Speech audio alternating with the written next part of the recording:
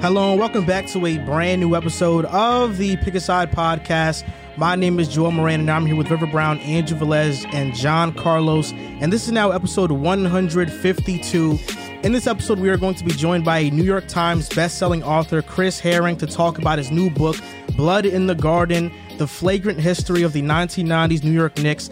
After having him on, we'll discuss the James Harden dilemma, react to the All-Star reserves, our top point guards, Clippers' recent trade with the Blazers, and more. A quick Patreon shout out to Tyler, Ruthless Rootster, Sensei Stevie, Drew Stop Whining, S.A. Crimes, Kevin, Woody Buckets, Tizzy, Corey, Max, Dylan, Playboy, Orlando, Chris, Charles, Michael, Greg, Cole, On Bloods, Ka, Liam, T. Grove, B. Money, Ryan, Epic Lankiness, Travis Ball, Aaron Moran, Matthew Jimenez, It's Black Ace, Anthony, BJ, PJs, Langston, Jazzy Juice, Johannes, Ruben, Ricky, Enzo, Sean, Muffins, John, Sean Triplet, Court Cousins, Ben Mack, P. Dot, George Hikari, Mateen, Dave 2 Freedom, and Jay Aqua. Good old Jay Aqua. Let's get into it, y'all. At some point... No, we're not. No, at some point, we can't name every single No, we can. We can and we will. We can and we will. We don't. He do. God bless him. God bless him. That's why I had to take a big sip of water. I had to prepare my voice. It's the intro. Come on, it's like 2+ minutes of talking. It's become routine at this point, though. We got to do it. And Charles told me that he wants to be called Big Chuck now. I don't even... Is Charles on? Yeah, it's Charles. Big Chuck. Yeah. Okay. All right. Big Chuck. He got to change his Patreon name to Big Chuck. I think it is. Yeah, it is? Yeah, I haven't checked. I just checked like the new ones. But right now we're joined with Chris Herring. Yes, you just sir. dropped a new book. We have it right here, Blood in the Garden. I started reading it a bit. I'm on page 50. I'm on chapter 5 right now. And it's a really good read. I'm actually a Knicks fan. I have this foam finger right behind me. And it's good to learn about the best era of Knicks basketball, at least in the last 30 years, because we know since this era, the Knicks have been bad. Yeah, that's that part I think goes without saying. That they, or even when they're, I don't know if they're bad now. Obviously, they're not good. They're out of the playoff race or out of the playoff seeding for right now. But the way I've said it for a while now on these rounds that I've been making, they haven't been consistently good since those years. And I don't even think they were consistently good. I think they're kind of on the cusp of being consistently great. I think they were the third best team in that era as far as wins and losses. They went to 2 finals. They could have gone to more had it not been for Michael Jordan. They almost beat Michael Jordan a couple of times. And I would go out as far as say during the years that Michael actually made it to the finals and won the championships, I think the Knicks were the toughest team for him to get through during those years. The Pistons obviously beat Michael twice, but once Michael became a champion, I don't know that there was a team that was tougher for him to get through, get around, a team that he feared more, if you could really say he feared. But, if you read far enough into the book, and I think you have, there was a time where he really made it clear that that he really had to think twice about whether he wanted to do certain things on the court because of this team. And I think that's kind of if you would say the legacy of that team is that I think that their physicality was something that the league didn't want anything to do with. And I think that part of the reason you see today is wide open game now is because of that Knicks team and the fact that the league basically said never again when it came to having a team like that was going out, in some cases trying to hurt people, in some cases doing that because Pat Riley had essentially ordered them to. So yeah, there was something that they stood for at that time that isn't really allowed by the NBA now, but yeah, it was the last time that they were a consistent winner, and there were a lot of crazy personalities on that team. And, it makes me happy to know that younger people kind of get a chance to read up on those teams they didn't know as much about. But even for people that were around or did understand it, I think it's good for them to know what happened behind the scenes because, it was never fully out there. There was no social media back then. And, hopefully I'm presenting a lot of new stuff that's never been out there. This book, Blood in the Garden, made the New York Times bestsellers list. And first of all, congratulations on that accomplishment. No doubt. This is, I believe, from the research I've done, this is your first book that made the New York Times bestseller list. Just how does that feel making it to that remarkable milestone. I mean, it must be awesome. This is my first book, period. Wow. So it's overwhelming to think about. One for one. Right. It's overwhelming. I mean, obviously when you work on something for a while, you hope that it's received well. You hope it gets good reviews. You hope a lot of people read it. I'll admit that I hoped at a certain point that it would make the list. I never dreamed that it would make the list and then make the list a second time the next week, which is very difficult because you pull so much into trying to make the list once. It made it twice. I think a lot of that has been word of mouth. And on top of that, it's getting a ton of attention. Spike Lee posted it on his Instagram. A lot of people are reaching out about the idea of trying to get the film rights for it so that it can be made into a documentary. That's sick. I never imagined any of this stuff. I mean, like I said, maybe you hope it makes the list for a week, but it's kind of taken on a life of its own. I'm just extremely, extremely grateful and humbled, and mostly, like I said, I've been kind of emotionally overwhelmed by it just because it, if you guys follow me or follow my work at all, I've been trying to retweet as many people as I can who've, been posting their pictures of the book or have said that they've been reading it and, their pictures of it. And I reached a point, during that first week that it came out that I just stopped because I was like, this is getting to the point where it's kind of obnoxious where I can't physically, I guess physically I could, but I can't retweet the 800 people that have posted this book today. It's probably doing too much.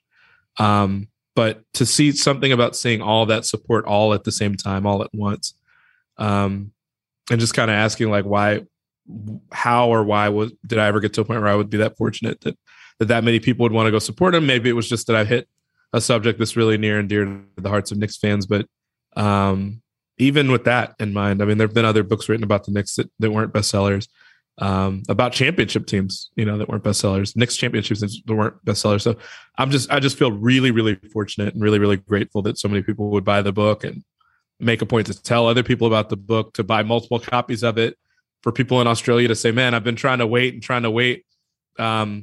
But because I had to listen to it or hear it or read it. So I got the Kindle, but now I'm getting the hardcover because I want one on my shelf, and I'm getting the audiobook to support you even further. Like, people are just kind of wilding as far as like how much support they're showing, which is really beautiful and in the most pure way. And I'm just super appreciative for it.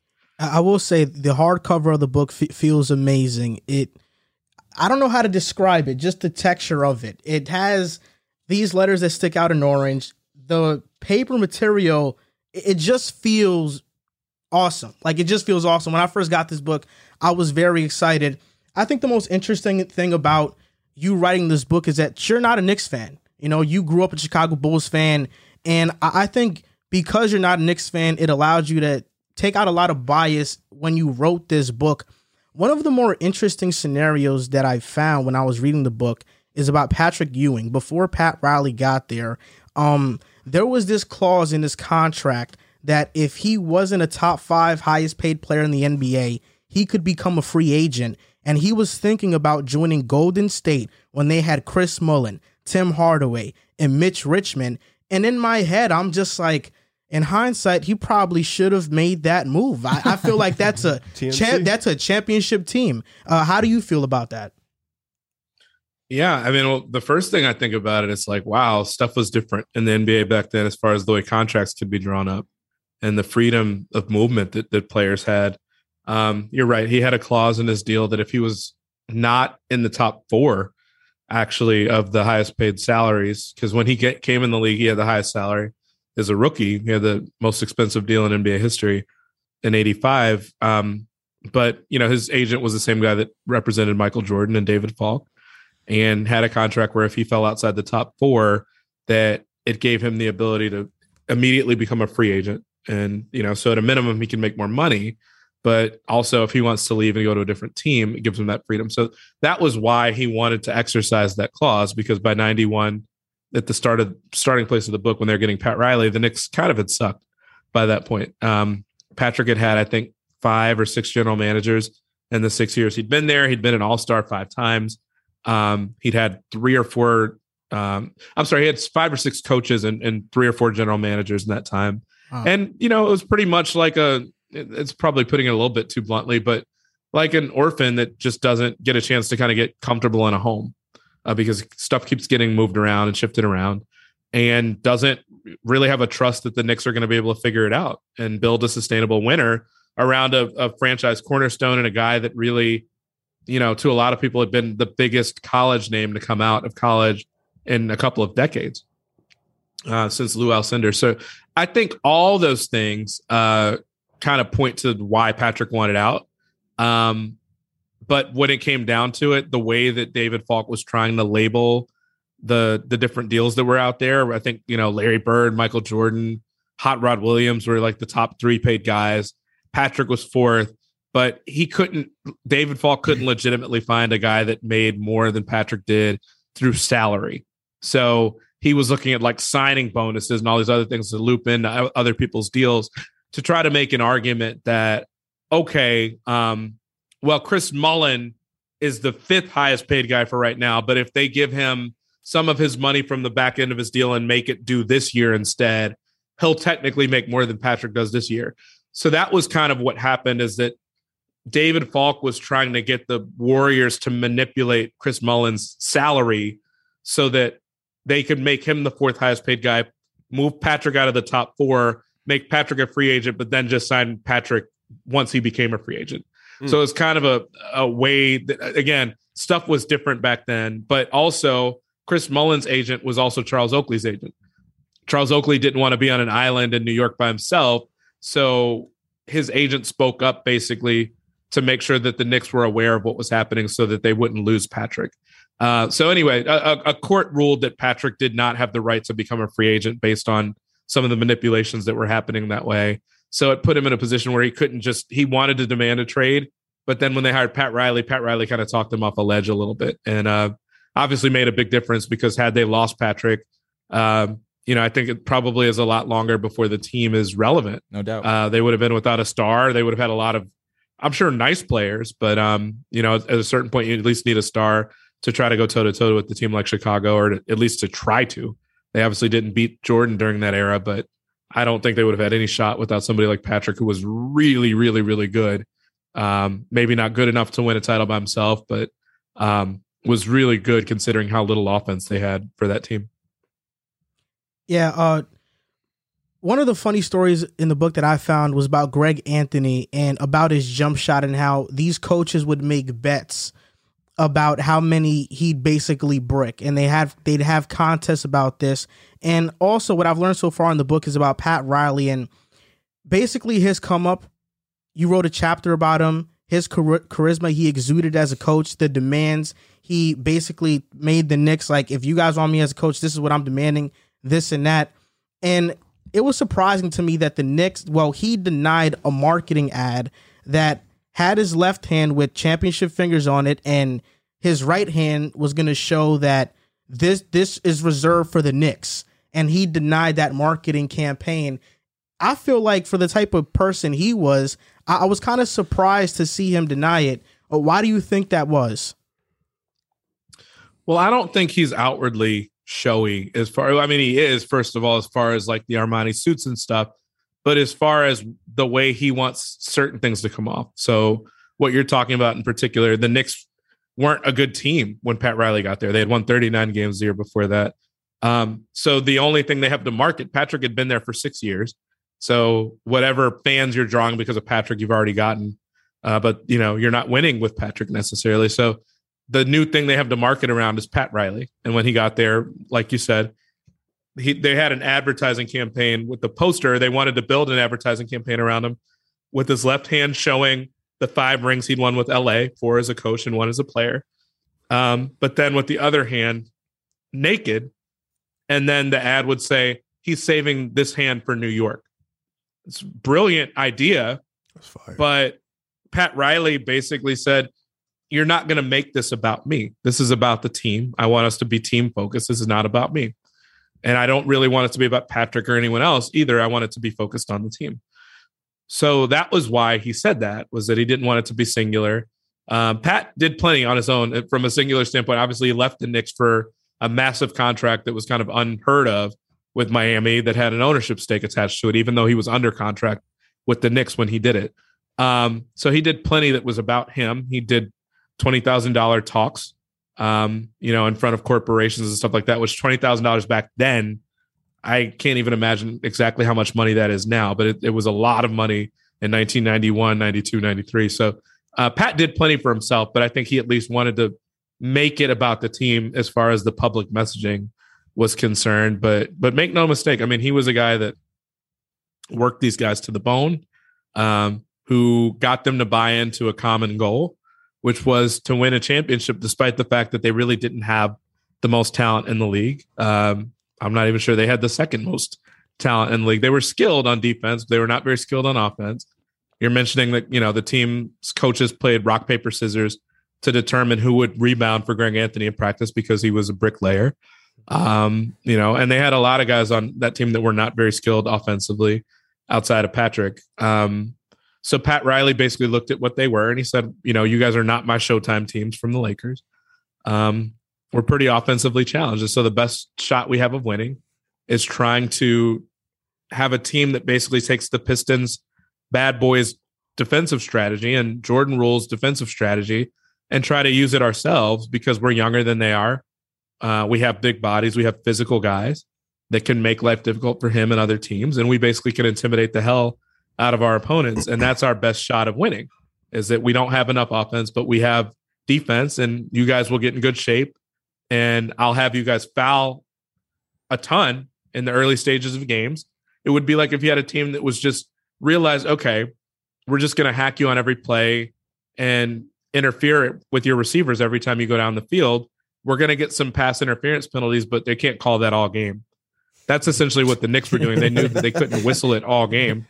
They hacked the crap out of you. Their games were longer than any other teams on average because they were hacking teams constantly. They fouled more than any team during that era, but they also were going to punish you if you came down the lane and tried to score on a layup, that they weren't going to let you have anything easy. If they did knock you down, they weren't going to help you up. There was an intimidation factor, and Riley wanted it that way. Riley showed them videos of Rams headbutting each other in car crashes before games and then would walk out of the locker room without saying a word to them.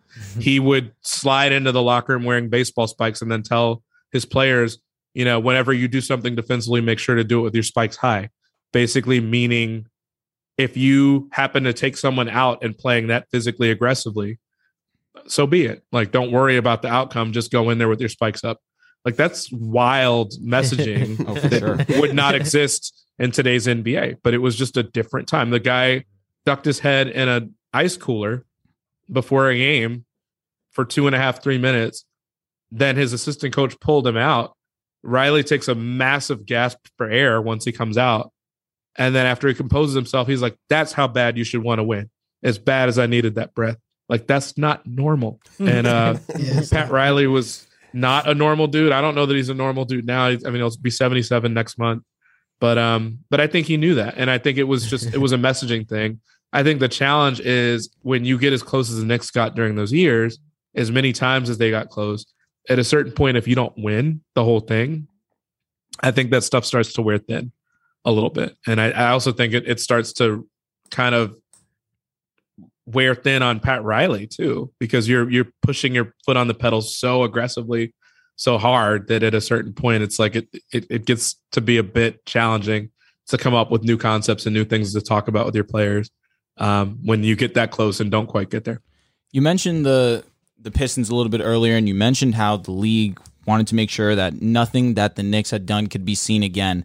What is, in your opinion, what is the difference between what the Knicks were doing and what the Pistons were doing? And do you believe that the NBA should have changed the rules after the Bad Boy Pistons? I think there's two things. One, the Pistons had a lot more offense than the Knicks did. I mean, they had a couple of Hall of Famers on that team. Definitely. The Knicks had just the one with Patrick. They had Joe Dumars. They had obviously Isaiah Thomas, who Dennis by himself, so they had a lot of wing talent that the Knicks just didn't have, and even John Starks, was a one-time All-Star. Charles Oakley was a one-time All-Star. Anthony Mason was a one-time All-Star, and that All-Star appearance was not even as a Knick. The Pistons just had a bunch of guys, even off their bench that were they had Vinny Johnson, his nickname was the Microwave. So they had guys off the bench that could score a lot too. the Knicks were just a really stout defensive team that finished number 2 in the league in defensive efficiency in Riley's first year, and then finished number 1 the 3 years after that. They were very skilled on defense. I don't think they get quite enough credit for that, but they were trying to win games through defense and really didn't have much offense to speak of. John Starks was an incredibly flawed offensive player. He was a good player, but he was an incredibly flawed one that I think he was kind of beloved because people realized what his shortcomings were. And still fought hard and still almost won a championship despite them. He was a guy that was undrafted, who had really bad hot and cold streaks. So that's one difference. I think the other difference is it's a lot harder to change the rules in the midst of a team having a championship run. Yeah. Which the Pistons won back-to-back titles.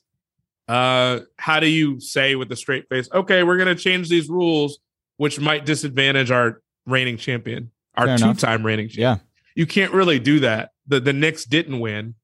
So I think as inconvenient as it was for them, it's a lot easier to say we're going to change these rules because the league is getting really sloppy and really nasty. Yeah. And 2, they were also looking to change the rules, I think, because the scoring was down after Michael Jordan left. They were trying to keep people engaged and ratings were falling. And so they were trying to find ways to increase the scoring, which meant that they were going to try to do things to de-emphasize the physicality. So I think that was the big difference is like if the Knicks had won a championship, then maybe the league is a little bit slower about changing some of that. But, the league made it really clear we didn't want physicality to become more important than skill and talent and athleticism. And, at that point, the Knicks already had teams that were trying to kind of copy what they were doing. The Pacers are a really good example of that. No doubt. Donnie Walsh, their GM from those years, called me and said, there was one play in particular where Oakley just fouled Reggie so hard or knocked Reggie down so hard and threw his shoulder at Reggie as he came down the lane. And the refs watched it happen, but didn't call a foul. And the ball bounced off Reggie's hand. He was trying to back cut into the lane. Oakley saw him and threw his shoulder out. And the ball clearly went off Reggie's hand, but the refs didn't call it the right way. Even though everybody in the arena saw it went off Reggie's hand, they gave the ball to the Pacers. So they made up for it. And either a makeup or what Donnie Walsh says, like, I think they were so legitimately confused by what just happened that, like, Donnie Walsh said to himself, I kind of want 2 guys like that on my team come next year because this is so rough and tough and physical that the refs don't even know what to call. And again, I think that was part of what the Knicks were doing on purpose is by hacking so much at the beginning of games, make it so that refs have to make a decision about what they're actually going to call a foul because they can't keep stopping the game. So, I mean, it was already influencing the Pacers, who went from an up and down run and gun team to a mostly a defensive juggernaut that was going to have guys that would all use up all 6 of their fouls. The league didn't want that. And I mean, as you see now in today's game, I think the Knicks are partly to thank for that, as far as seeing guys that pull up from 35 or 40 feet. The league was starting to encourage some of that in the late 90s, but that was because of the Knicks and the fact that they did not want teams to be playing in a shoebox, basically, but also did not want teams just hurting people and knocking people down on purpose.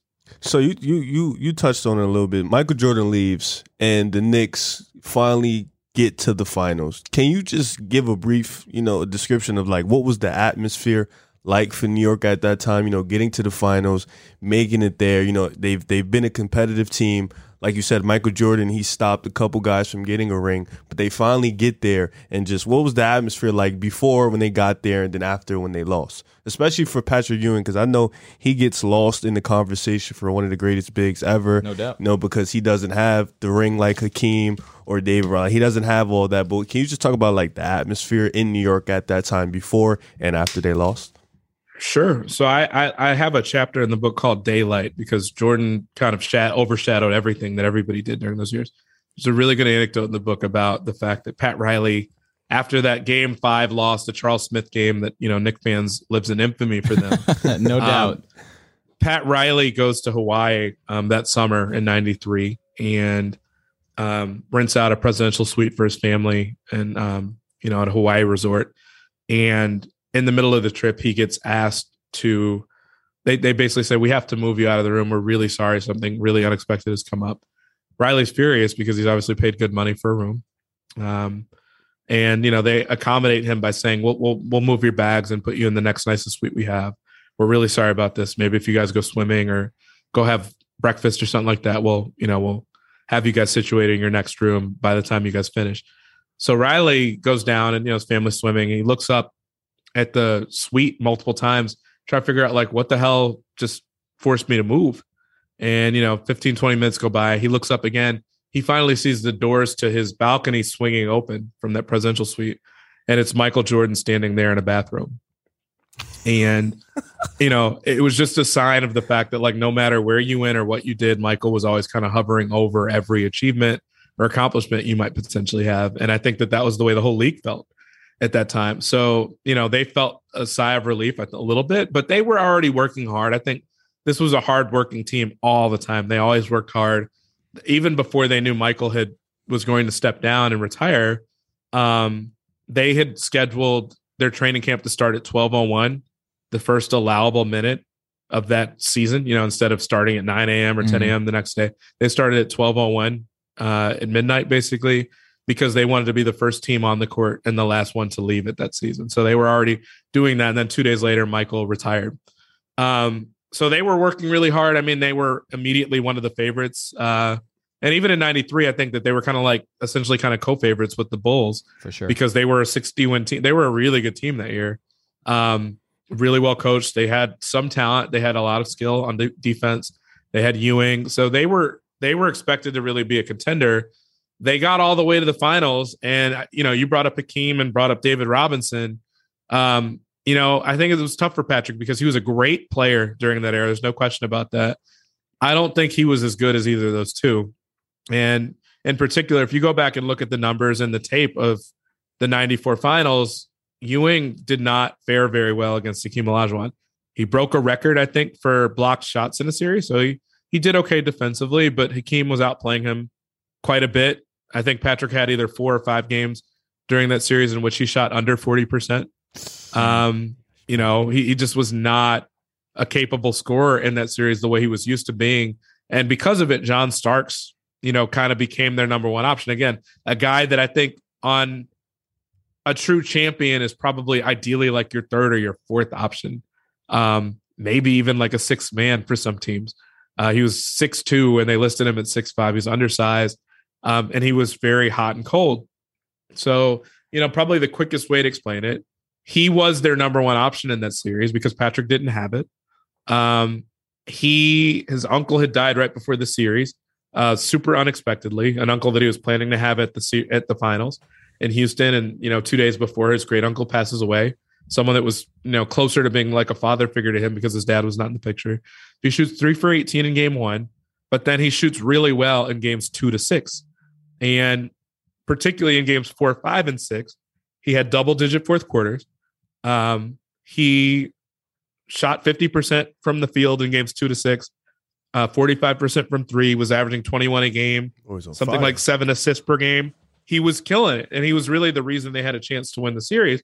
They went into game 6 up 3-2. They went into the last game, the last play of game 6, down 86-84, with John Starks taking the last shot, and he gets a screen from Patrick. He's got a chance to win the game. Starks had made 6 shots in a row at that point, and he leaves his feet to take a 3 that if it goes down, the Knicks win the championship.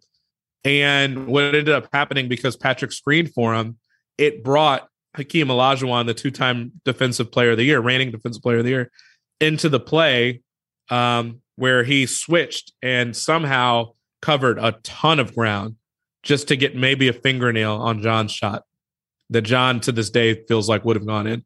And so he blocks the shot at the buzzer. It comes up 3 or 4 feet short as an air ball, which was a block. And what ended up happening, and I have this in the book at length, which had really never been out there, John essentially couldn't sleep for the next 3 nights because he was traumatized by the way the game ended. He's someone that normally could very easily just kind of flush a bad game or a bad play down the toilet. He couldn't do it for some reason in this case. I guess they were in Houston for the next 3 nights. It used to be that series went 2-3-2, where the 3 middle games would be the lower seeded team would have at home, and then the last 2 games would be at home for the team to have home court advantage. So these last 2 games were in Houston. The Rockets are able to sleep in their own beds and kind of live their own lives for those last 2 games of the series because they're at home and they're comfortable and they're reveling in that Game 6 win that they won in really thrilling fashion. The Knicks are just stuck on Game 6 and can't really think of anything else. Can't watch TV in their hotel rooms because like all that they're showing in local television is the fact that the Rockets stayed alive. And Starks takes it harder than anyone, and he can't flush that game for some reason. So he hasn't been able to sleep. He comes back for Game 7. Terrible game. And is terrible. He's not really focused or locked in on defense because his mind is all over the place. He hasn't slept. And when it comes to the actual shooting, he starts 1 for 13. Riley stays with him, I think, if for no other reason, because he's basically been their savior the whole series. He's been the only guy that can consistently score, really him and Derek Harper. But the thing that I bring up, which had really not been out there before this book came out, is that Rolando Blackman, who was one of Starks' backups that did not play much that season, but was a guy that up until Dirk came along was the leading scorer in Dallas Mavericks franchise history, a 4-time All-Star, one of the better shooting guards from that era, and a guy that was on the Knicks bench. Pat Riley didn't ever sub him in, but a lot of the players wonder and were saying to me for the book, we all got the impression that Pat wasn't using Rolando because he and Rolando got into an argument before the finals started. And when I asked what the argument was about, Rolando wanted the players to be able to bring their wives on the road to Houston for that series because it had been a really long season. The Knicks would set a record that year for the most postseason games played in one playoffs with 25. So they were like, it's been a really long season. None of us have ever won a championship before. This is a crowning achievement for us as a team. We want to be able to bring our wives to celebrate it, to have them share this with us. And Pat Riley just said no. And then Rolando shot back and he was like, I'm not understanding why we shouldn't be able to do this. It's not going to be a distraction. These are our wives. These are not just random groupies or anything like that. Like, we want to be able to bring them. It'll help calm us down. It'll help put us at ease at a time where it would probably help when we're really going to be high strung and really excited. And again, Pat said no, and he was kind of offended that Rolando would continue to press the question and ask in front of the team. And Pat was a very in or out sort of coach. I have one anecdote in the book about the fact that Pat got angry one time with the team president, Dave Checketts, during those years because he could overhear Dave Checketts having a conversation with Dave Checketts' wife about what color family car they were going to get. She wanted to get a Suburban for the family. And she said, how would green be, Dave? Is that okay if I bring home a green Suburban? Dave said, that's fine. Pat could overhear the cell phone conversation. He's like, green, you must be crazy. Like, green doesn't work. That's the color the Celtics wear. And Riley had the big rivalry with the Celtics during the 80s. Checkett starts laughing, but Riley is sitting there with a completely straight face. He's completely serious. And so then Checkett's wife says, okay, then how about red? And Riley gets even more angry about that because he's like, that's like one of our current rivals, Dave. That's the Bulls. Can't get red. So they end up getting a blue Suburban because Riley feels like it's a betrayal to have anything other than blue. So as silly as it sounds that Riley might have held Rolando Blackman out because he asked, could the players bring their wives on the trip? The players themselves still think in a lot of cases that was why Riley might have held Rolando out of that series, despite the fact that Rolando over his career was a Rockets killer. And to this day, now that he's retired, the highest scoring average of his career against any one team was against the Rockets. His best field goal percentage against any team was against the Rockets. I talked to Rockets players in this book that were petrified that Rolando Blackman was going to come off the bench and kill them the way he always had, but he never got a chance to because Pat didn't bring him in. And after that, Pat has written what I think you could fairly construe as apology letters to Rolando Blackman over the years, saying that it's the biggest mistake he's ever made as a coach to not put him in. And Rolando's never written back to the letter. So, there's a lot to all that. When we talk about Jordan, we talk about Ewing as it relates to the other centers of the era. He also lost, he didn't lose, but the Knicks lost to the Spurs years later. And David Robinson was another guy that I think you could say was probably slightly better than Ewing. Those might have been the two centers that for his whole era were a little bit better than he was, but it really showed in the Rocket series. And, the Spurs, it was even tougher because they didn't have Ewing. He wasn't healthy enough to play in the finals, but they also had Tim Duncan that year. So it was just an era where they didn't quite have enough. And I think, Pat Riley understandably has like a great reputation as a coach and one of the best coaches of all time. I think he did a hell of a job coaching the Knicks as well, but I do wonder whether he might have been able to pull a different lever there and make a different decision. You definitely have some players from that Knicks team that kind of feel like he should have handled that a little bit differently. Something that you say that I really agree with is that the most fascinating teams are at times the ones that don't win it. We know about the Bulls, we know about the Warriors in this era, but for me in this era, the 2018 Rockets are one of the most fascinating teams to ever make it, coming one game shy of beating Golden State, and I think that describes the Knicks in the 90s.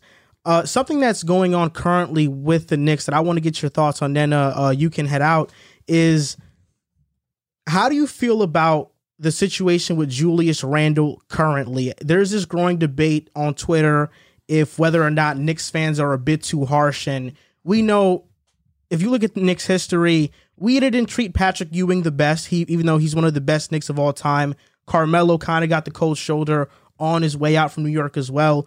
Do you think Randle is to blame in this situation because his play has dropped off, or do you feel like fans are being a bit too harsh on him currently? I mean, I think fans in the Northeast, I wouldn't even put it just on Knicks fans. I think Sixers fans are a good example too. They can be a little bit brutally honest sometimes when you're not playing well. Little is probably putting it mildly sometimes. But I think that they're going to be the first ones to respect you if you play well, which I don't know if you get credit for that. Just because I think most fan bases are going to support you if you play well. And they can be very biting and kind of rude if you're not playing well. I would suggest that fans remember that last year was a career year for him in a way that a lot of people started asking, like, is that sustainable? Probably wasn't fully sustainable. We saw it come apart in the playoffs. But I also think that, like, I don't think anybody in their right mind thought Julius was like a lead number one guy that can lead you to a title or anything close to that. So what I would be interested to see if it happens at some point is whether Julius can be more of a second guy if they do get a Lillard or, it looks like it won't be Harden, but like if they go out and get a Bradley Beal or someone else via trade or via free agency. To me, that's what I ask. People keep asking me, is Dolan the reason they're not good now? I mean, maybe, but they've had years here and there where they're good unexpectedly. I covered one when I covered the team for the Wall Street Journal in 2012. And they won 54 games out of nowhere. Yep. And were a number 2 seed out of nowhere. Like Jim Dolan was still there when that happened. So I don't think you can completely ignore him when they play well because he's still there and part of stuff. I think what they've been missing for the last 20 years since Patrick left is a bona fide star that you're not looking at him from year to year to figure out whether he's a star. He's just a star every year, like a top 10 player in the league every year. And I think if you had somebody like that, it would kind of mitigate however bad the owner might be or how harmful the owner might be. So Julius, I don't know, like, and I think you bring up a good point too, that like, I've got something in the second chapter, on St. Patrick's Day in 1987, because it was St. Patrick's Day, they were handing out posters of, 7-foot long posters of Patrick Ewing with a tick mark for each inch of his height. And the Knicks were playing a really horrible Denver team that night. And probably expecting to be competitive because the Knicks were bad too. So at least they have a shot because they're playing another bad team. But the Nuggets went up by 27 at the Garden, and fans started getting fed up. And Patrick wasn't playing well that night. Neither was anybody else. And they started throwing the posters onto the court that night with Patrick there. Pictures and posters of Patrick. They're just throwing down on the floor to the point the PA announcer has to beg people to stop doing it. So I mean, there's been much worse. Like I get that Julius is frustrated. I get that the fans are frustrated. Fans are always frustrated when the team is perceived to be underperforming. I think this is a team and a fan base that when the team's playing really hard and they're giving everything they have, that fans generally respect that. There was always a chance the team was going to regress. They played above their heads last year, and I think it showed in the first round of the playoffs. They didn't come back with enough this year, I don't think. Kemba Walker has not worked. I think even in the moments where Mitchell Robinson looks good, some of that might be him clogging the lane a little bit for someone like Julius. And Julius does not make decisions very quickly and is trying to go one-on-one too much and is not as good a jump shooter as what he showed last year. So, I mean, really what it comes down to is like the team probably didn't improve enough for how much the rest of the East did. Fournier has been very inconsistent other than when he's playing Boston.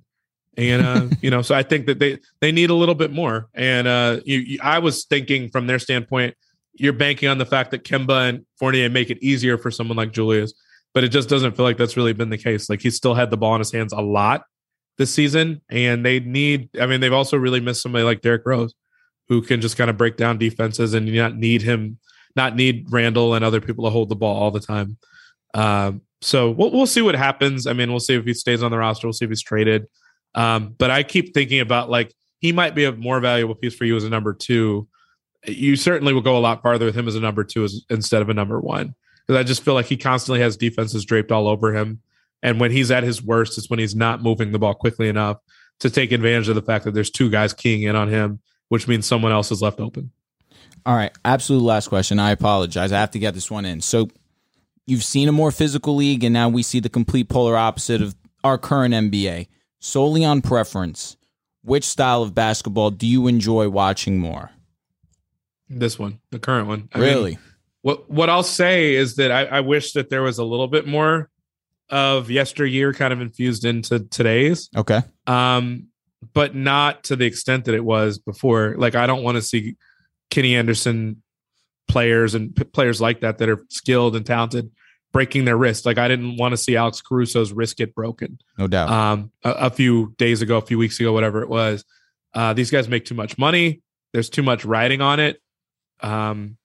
It's just not entertaining to see guys get hurt from my vantage point. Now, what I do miss, and I think most people miss, I was 4 when Pat Riley got hurt, so I wasn't like of age to have really enjoyed the 90s style stuff anyway, but had to research it and watch it, and it's not good basketball. Like, Doc Rivers was a Knick during those years, and he'll be the first one to tell you, yes, the league absolutely implemented rules that disadvantaged us.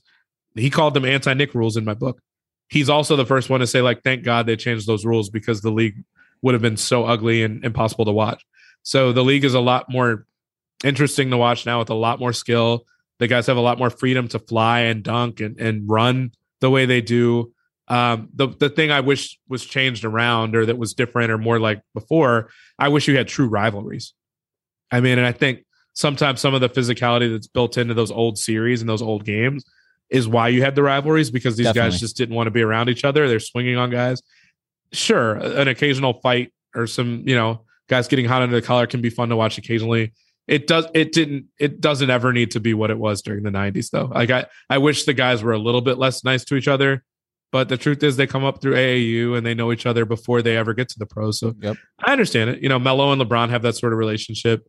I totally understand it, but I wish there was a little bit more of bad blood between the players and the teams. But the league is so different now, and the guys change teams so frequently to where you really don't have those roots established. It's kind of sad. You get, a Knicks-Hawks Christmas game based solely on what happened last year and what wasn't even that competitive of a series. And so then when Trae Young has COVID, it's like, so what are we basing this Christmas game on now? Like, he's not playing, so there is no rivalry between those two teams. It was just a team that happened to meet in the playoffs once, where a guy shushed the Garden, and the league is kind of lighting a match, hoping that it sets on fire. And it's not that simple. I think they wish it would be, but I don't know. I don't know what changes that dynamic, but I wish there were more rivalries. I missed that more than anything about the 90s. I don't think you need it for it to be a completely physical game anymore, because it's not pretty to watch, and it's not, it also hurts people depending on how physical it is. And we've talked about that on this show, and how the only true rivalry that we see currently is probably between the Heat and the Bucks, simply because they faced in the playoffs the last 2 seasons. And if they match up this year, I think it's going to be a hell of a series. Although the Knicks are bad now, I think if you are a Knicks fan or a basketball fan, you can reminisce on the glory days of the Knicks when reading this book, Blood in the Garden, about the 1990s Knicks. We want to thank you for taking the time out to join our podcast and talking about the book. Thank you so much for joining us. We appreciate it. Thank you guys for having me, and keep up all your great work. All right. Appreciate that, Chris. Have a great night. That was Chris Herring on the pod to talk about his new book, Blood in the Garden. Make sure to check it out. Now on to the All-Star reserves. They were named this past week. In the Eastern Conference, Jimmy Butler, Darius Garland, James Harden, Zach LaVine, Chris Middleton, Jason Tatum, and Fred VanVleet. And now to make up the West, it was Devin Booker, Luka Doncic, Rudy Gobert, Draymond Green, Donovan Mitchell, Chris Paul, and Karl Anthony Towns. What are your initial reactions to this list? Who was snubbed from the All-Star game? We know KD and Draymond won't be in it. So who are some possible injury replacements for them? What do you think, Riv? I'll start with you. Well, first of all, shout out to Darius Garland. I'm happy for him. I'm glad he got into the All-Star game. That's one of my guys. In the East, I was surprised JB didn't make it. I thought Jaylen Brown would maybe. I really didn't see Middleton. He was kind of like, oh wow, I didn't notice he would like get in this year. I felt decent numbers. I felt like JB has been playing at a bit of a better level, but I understand the team's at a better record. He's missed time also. Yeah, so I get that part. In the West, though, like you said, I'm hoping for maybe Anthony Davis or DeJounte Murray to take Draymond Green's spot. Maybe DeJounte because he's played more games.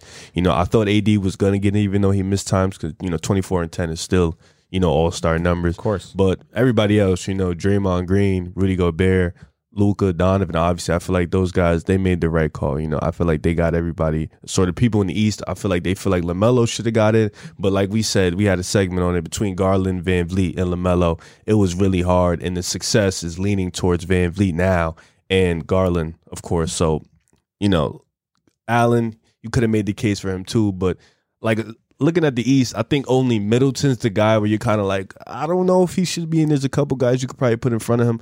But in the West, I think everybody on the reserves definitely should have got in. So I'm going to go with the list. I'm with you on the West side. I feel like there's no player I look here that should not be an all-star. Sure, you could say that DeJounte Murray deserves a spot, Anthony Davis for the numbers, but AD's missed too much time for me. DeJounte Murray just doesn't deserve it over these guys listed. There's no way you could tell me that I'm taking out Devin Booker, Luka, Chris Paul, or Donovan Mitchell. Even though Donovan's missed some time, he's still Donovan Mitchell. He's going to get in regardless.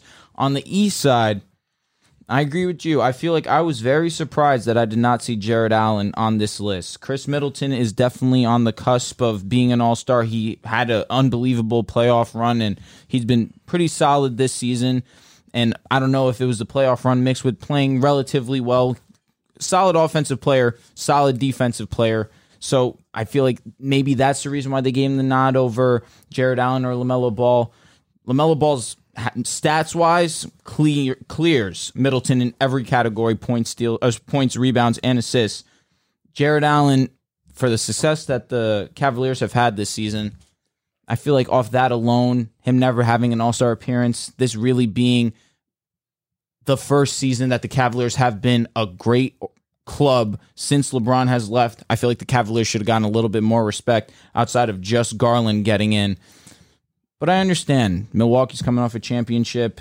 Middleton was a huge part of that. I don't know if that plays a huge factor into it, truthfully. He's been playing solid basketball, both offensively and defensively, and he's been a previous All-Star too, so that might have played a role in him getting in.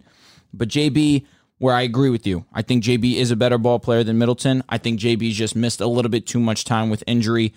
Points-wise, defensively, JB has been spectacular when he's been on the court, but I can't put him as an all-star right now. Other than that, I really have no issues. West is perfect. East makes a little bit more sense of why I could see like LaMelo or Jared Allen getting in, but JB is a little bit of a stretch for me personally. But the only one that I have an issue with is Middleton. You have VanVleet, who's been playing excellent basketball. Tatum is Jason Tatum. He needs to be an all-star every year that he's in the league. James Harden, regardless of how I may feel about him currently, he's James Harden. He's got to be an all-star. That's plain and simple. Zach LaVine, I had him as a starter. Either way, he was making this all-star team. And self-explanatory, Jimmy Butler and Darius Garland for both of these guys as teams that are having success and playing great ball. Chris Middleton is that guy that whenever he gets into the All-Star game, at least in the past years, it was acceptable. Only because Milwaukee was on a pace for 60 wins, and he's the second best player on one of the best teams in the NBA. But Milwaukee hasn't been that. They have been feeling the loss of Brook Lopez. Chris Middleton being an All-Star is interesting, embarrassing. That's interesting. And it's embarrassing. It's embarrassing. Pascal Siakam deserves it over Chris Middleton far and away. You know what? He said a good name though. He missed time. Though. Pascal did miss some time early. You talk about LaMelo. I'm not mad LaMelo didn't make it. You have Zach LaVine, James Harden, Fred VanVleet, Darius Garland, DeRozan and Trae Young all as guards. I mean, there's a lot of guard depth. Am I ecstatic that Harden made the All-Star game? No. I feel like Harden getting snubbed from it may have given him additional motivation for the entire season. I feel like right now he just doesn't look like he's playing motivated. I wouldn't have been against him not making it personally. Just his efficiency's at an all-time low. I get it, averaging 22.5 and 10 assists, but he's averaging like 4.5 turnovers per game, and he's been very inefficient. Between the two snubs for me is Jared Allen and Pascal Siakam. Jaylen Brown's up there as well to replace Chris Middleton. I thought Chris Middleton getting in was embarrassing. He has no case to be an all-star this season over those guys I mentioned. He really doesn't. And I'm kind of annoyed that he got into the all-star game. Jrue Holiday deserved it over him. I feel like he's more important to Milwaukee than him, in my opinion. I understand he had a great playoff run, but let's pump the brakes. Outside of last season, we know what he's been in the playoffs. And I don't take that playoff run into account for this season's all-star game. I just don't. Then I look at the Western Conference. I felt like they nailed it. The Western Conference was flawless. Perfect. I didn't find any problem with it. Really, my question is, who's going to replace Draymond Green as an injury replacement? DeJounte Murray, I'm not even thinking about him. I know that's your guy. I'm not thinking about him. It's Anthony Edwards. Anthony Edwards should be an all-star replacement, and he should be in the all-star game. He's listed as forward, I believe, so he can get in. He deserves to be an all-star. Why? Because he's averaging 22 points per game in Minnesota with Cat. Cat was an all-star. They're the 7th seed currently and only 2.5 games behind the 5th seed. Put respect on Minnesota. Put respect on Anthony Edwards. DeJounte's cleaning him in everything aside from points. And He's they putting are up 19 points a game. top 4. Wait, whoa. Anthony Edwards is putting up more points. I said he's cleaning him in everything but points, and DeJounte is averaging 19 points a game. Not three-point shooting. I'm talking about assists, rebounds, and steals. He's cleaning him in all of that. Okay, and he's on a bottom 3 team in the West, bottom 4 team in the West. Why don't you want to put Brandon Ingram in the All-Star game? That's fair. All right, so Anthony Edwards, I think, should be the All-Star replacement for Draymond Green. Outside of that, I thought the All-Stars were pretty good. Chris Middleton was disappointing. The West, I thought they pretty much nailed it. And I'm okay with it. Can I ask you a question really quick? We don't have to make this a huge thing. Bucks are feeling the loss of Brook Lopez. They're a game and a half out of first place. There was a great stretch of games where no Giannis, no Middleton, Jrue Holiday missed some time. I don't understand the feeling the loss of Brook Lopez. Their rim protection has not been as good as it was last season with Brook Lopez. I mean, they're still playing great basketball. They can be playing great basketball. It doesn't mean that Brook Lopez... they're a game and a half out of first place. They're not missing Brook Lopez. And they've dealt with injuries just like every other team. I see what you're saying. I see your point. I think they're missing Brook Lopez right now. Go ahead, JC. I pretty much agree with what everybody said. I think in the West they nailed it. As far as Draymond Green, I mean, I would give the spot to Anthony Davis just off pure respect. I mean, like you said, he's averaging 24 and 11. He's coming back. He's been showcasing that he's still one of the top 2 big in the NBA. He's been killing it. So with the West, I believe they nailed it for Draymond Green's replacement. I would say Anthony Davis. I mean, as far as the Eastern Conference, I'm with everybody except Chris Middleton. I agree with Joel. I don't think Chris Middleton is the second best player on the Bucks this year throughout this entire season. I think it's Jrue Holiday. Jrue Holiday shooting 50% from the field, basically 40% from the 3, averaging just about the same amount of points, more assists, better defender. But even then, I don't think Jrue Holiday should have gone in. I'm a little biased. I like Jared Allen because I'm he's a former Net and he's really integral to what Cleveland's been doing this year, and them having this high of a record and being this high in the standings. So I would rather have him in the All-Star game, Jaylen Brown as well. I think Jaylen Brown, but a lot of my stuff is off viewership as well. Like, I don't want to see Chris Middleton in like the All-Star game, like personally. Like, I don't think he's that fun of a player to watch. Like Jaylen Brown, these type of guys can throw down dunks, more athletic and all that stuff, I mean, I get the respect factor, but then again, Chris Middleton's missed a lot of time this year.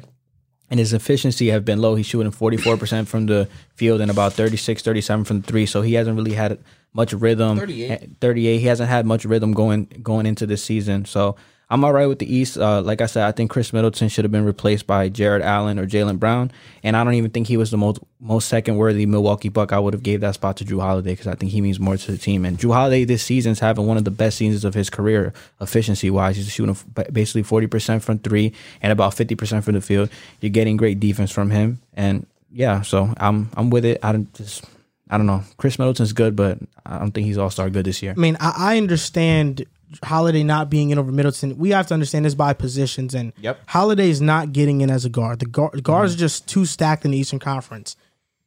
Chris Middleton last season didn't make the All-Star game. He averaged more points. He averaged more assists. He averaged more rebounds.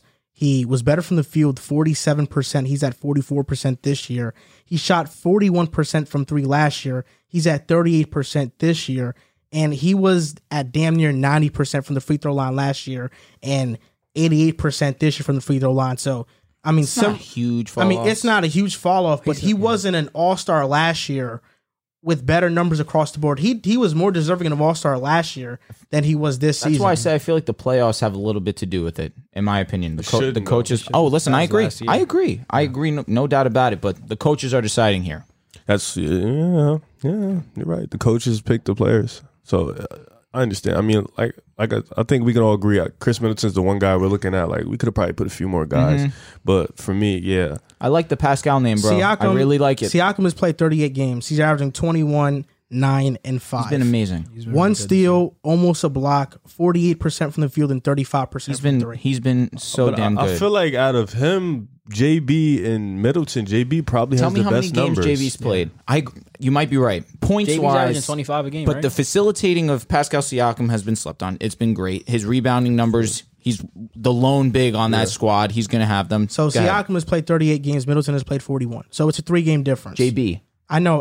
I was just getting to that. Oh, I 'cause wanted apologize. because you talked about earlier that Siakam was hurt. I mean, they've played damn near the same amount of games. No doubt. So now Jaylen Brown, this year he's averaging 24, 6, and 3, shooting 45% from the field and 36% from three. Played 40 games. So yeah, he's Okay. He should. I'm with you. He should have Nothing been to that say. guy. Honestly, Middleton shouldn't have gotten in. Boston should have I had just two thought that wings, was and then ridiculous. the Draymond spot. I probably would put AD in that spot. Honestly, like the two Lakers. Over Anthony Edwards. Well, I mean, you just threw all that stuff at me with DeJounte. Anthony Davis' team has more wins. He's been playing better as of late.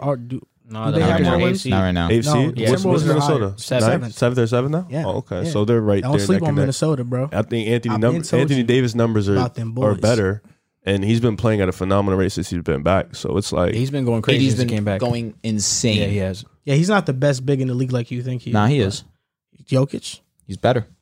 You think he's better than Jokic? He's bro? better. Oh. He's the best big in the league. That's what it means. He's better than everyone else. When he's healthy, he's the best. oh god. He's better than Embiid. He's better than Jokic when he's healthy, no doubt. He's better than Embiid. No doubt. No doubt. Wow. He's not better than Jokic. Not even close. Not this year, bro. Not even close. Against the Nuggets, when they faced, he busted Is his ass. AD and MVP. No, he's not. Okay, He doesn't even play enough games to qualify for the award. He Interesting. doesn't even have the production to qualify Yeah. for the award. Weren't you the one who sat here and said that Derrick Rose wasn't even a top 5 player when he won the MVP? He wasn't. I agree with you. So what? I'm not saying that Jokic is What does top D 5. Rose have to do with All I'm this? trying to say is that MVP isn't the end all be all. So you could still be better than somebody that's an MVP. Is that I what you're agree. saying? Yeah. I mean, you could, but Derrick Rose won. Again, LeBron was better. exactly. Yeah. That's a really extreme situation because Anthony Davis is not LeBron James. No, Yeah. No, he's not LeBron James. I understand. And it's a real big difference because AD last year The averaged Joker- 21 too. the So he was Joker kinda and Embiid- flat last year as well. Excuse me. the Joker was definitely feeling injuries. and Embiid have been playing better than Anthony Davis the last 2 seasons, last year Yeah. and this season. So Yeah. it's not like this is a whole different conversation. They've And- both been better back-to-back years. So this isn't Jokic like is available this more, is too. like This is the healthiest consistent. AD's been, and we're finally seeing him back to AD form. what's the farthest that AD has ever taken? Led his team? Second round. What was Jokic? WCF, right? Came Because back from Jamal Murray. two. But Jamal Murray was because of- dynamic duo. Because- Dynamic Not duo. because, He but played a Jamal huge- Murray he played a huge part. Of course. Okay, Played a so huge part. what But you could say happened? the same about Drew Holiday and Rondo for Anthony Davis. Come on, Easy. They locked up. No, they locked locked up. up. Locked up. He locked up Dame, no doubt. Rondo was- No doubt. wait, hold on. Rondo. great in that But you series, said too. because of Jamal Murray, like Jamal Murray was the biggest reason. He might have been. No, he They was were not. a dynamic duo, bro. They were a Jamal dynamic played duo, center, right? but They played off each Jamal other. Murray was not the biggest reason. Jokic was the best player in all of those series by far. You don't think he was a big reason in that Clippers series? Jamal Murray? It was both. Or, I mean, or in that Utah series I think where he had Jamal 250 was balls. Jamal was pretty the best impressive. offensive player in terms of like scoring the ball. He was that guy, but the Joker was still scoring. Like scoring, not offensive. Scoring. But Joker was still facilitating the offense, scoring. The and he's still reason being a why they were able to get past the Clippers is because they couldn't double team Jokic because he would just kill them passing. He was destroying them. So it's Yeah. like Jamal I Murray feel like it was was a dynamic destroying duo. everybody. I'm not gonna say one was bigger than the other. So it's like I feel 1A, 1B? Yeah, I feel like they both played up to that level. So you know what I'm saying. So I wouldn't. But don't act like the like Drew Holiday and Rondo stepped their I'm game not up. saying that they They didn't. locked because they were a up 6 seed. They were and awesome. they beat Game. Portland. Yeah, Drew it was strapped great. in that CJ series was also bad. getting locked up, and Rondo was guarding him. And that's a good team, though. Yeah, so let's pump the brakes I'm here. saying Nah, that but Portland AD was team was a going good nuts team. that series. It AD was, averaged but 30 and 12 And that Boogie series. got hurt that season too. He tore his ACL. I know. I'm just saying. You know, Drew he had a averaged lot of 28 that responsibility. series? No, he was awesome. Yeah. He was awesome. Just don't He was forget that. impressive. Don't do that. And he shut down Yeah, Dame. Don't do Primary that. defender on Dame. That's hard to do, man. It is. In the first round. Dame is an elite first round player. I He's know. elite No doubt. at that. Early Drew rounds, literally Dame's- took him out See? as the primary guy. I got you. Don't do that. This guy, AD. He probably still has the image of Jokic last year in the playoffs versus the Suns, and that's Jokic's The worst lone moment in the lone playoffs. moment where we really saw him he's the vulnerable. worst. That's the worst moment for him in the playoffs. And the Suns this year, they have been, they're the best team in the NBA, let alone the Western Conference. They are 41-10 right now at the time of this recording. They're first in the West. Everybody talked about how last year might have been a fluke season. I mean, you were a big advocate about that. That's Riv to a T. And also, I just wanted to let you know, in the offseason, when we talked about their easy playoff run and how they didn't have adversity, I was here defending Phoenix saying Chris Paul had an injured shoulder and couldn't even dribble. You saw the JJ Redick podcast? Yeah, he confirmed it on the JJ Redick podcast that I couldn't even shoot Nobody the ball. said you was wrong at that. Bro, he Okay. said he couldn't dribble. Like, he would put the ball on the ground And it wouldn't he come back just- up. and Yeah. That's crazy to me. So the Suns went through their own fair share of adversity. Even though they're the best team in the NBA right now, record-wise, do you think they are favorites to win the title? Right now, I'm pretty sure Vegas has the Nets as the favorites. I'm pretty Still? sure. Yeah, I don't think know why, I'm bro. pretty sure. I'm, be honest with I'm you, I pretty don't know sure why. Golden State is above Phoenix as well. Do you think Phoenix is getting disrespected? I know we had this segment a couple episodes ago, but I think the Suns just keep on winning. Oh, they've So earned we their- have to have it Of again. course. They've earned their spot on for the show. starters, you keep bringing that up, and I've already admitted I was wrong in that department, but you constantly bring it up. It's crazy, but you know what? That's what we do. I'm gonna let you what have we that. I was wrong. I've admitted it already, but whatever. Idiot. I don't think it's disrespectful though. The Sorry, two teams that's in sweet. front. I didn't acknowledge you. I don't. I didn't acknowledge you. But the two teams in front of them though, I don't think it's disrespect. I mean, the Nets. If they're healthy, the big three, I think what Vegas is doing Yeah. is they're believing the big three if they're healthy. Which if the big three are healthy, then you can put them. They're not trying to get beat by the. That's what I'm saying. Like a healthy batters. big three can beat any team in the league. So I guess that's what Vegas thought. And then the Warriors, that's the only team outside of the big three Nets that you feel like can beat the Suns, in my opinion, like for all of us. So I think it's not disrespectful to have them, but I think like what Phoenix has shown you is they should be the favorites as of right now. They constantly keep on winning. They're the first team to get 40 wins. So I think that's pretty impressive. They've been the number one seed for a couple weeks now, probably like a month and some change. So they've shown this consistency, but I don't think it's disrespectful because if you look at the Warriors and they're a well-oiled machine, they've been dealing with injuries and yet they're still winning games. You look at the Nets, the big three hasn't played enough, so that's still a wait-and-see process. Lakers. And Kevin Durant, he's been out and they look like they really like Kevin Durant's MVP case looks even better when he's been out because they've been bad without him. So it's like, but like those are the two He's not teams. winning. Those I don't look at the Lakers as a threat to Phoenix. I don't think Memphis can beat Phoenix. I don't think Dallas, Utah. Utah. Like you looking at it, Phoenix now, it's like, bro, they're cruising. So I don't think it's disrespectful to put those two teams. I think in a scenario where if the big three is healthy, that team and then obviously the Warriors are the only two teams that can beat. Oh, of course, Milwaukee. Maybe Milwaukee in the series they beat them already. So that's another team you could look at and be like, yo, Milwaukee could still beat them. So Miami. I think. I'm still waiting to see as well. Wait and see on Miami. Y'all are sleeping on Miami. Yeah, I think Miami could We're not beat them sleeping. if they face No, Wait we and are see. sleeping. And you know what? Show us. Wake us up. That's all it Okay. is. Just All wake us right. up. But I don't think it's disrespectful. I think Phoenix is in the right position. What are they missing? Phoenix? Nothing. Yes, They're missing a backup, a bench scorer. Eric Gordon. How would they get him though? Cam? They just have to trade Dario Saric, Jalen Smith, Cam and Johnson. somebody else. As a scorer? I don't think he's a He's scorer. not a scorer. I think He's he's, a good. floor You're spacer. saying like you get the ball in his hands, he can put the ball. Yeah, in like his somebody hands. that Eric can create. Gordon. So this trade works. I put it in the trade Eric machine. Gordon. Saric, Jalen Smith, and Alfred Payne for Gordon. That works contract wise. That would be a good move.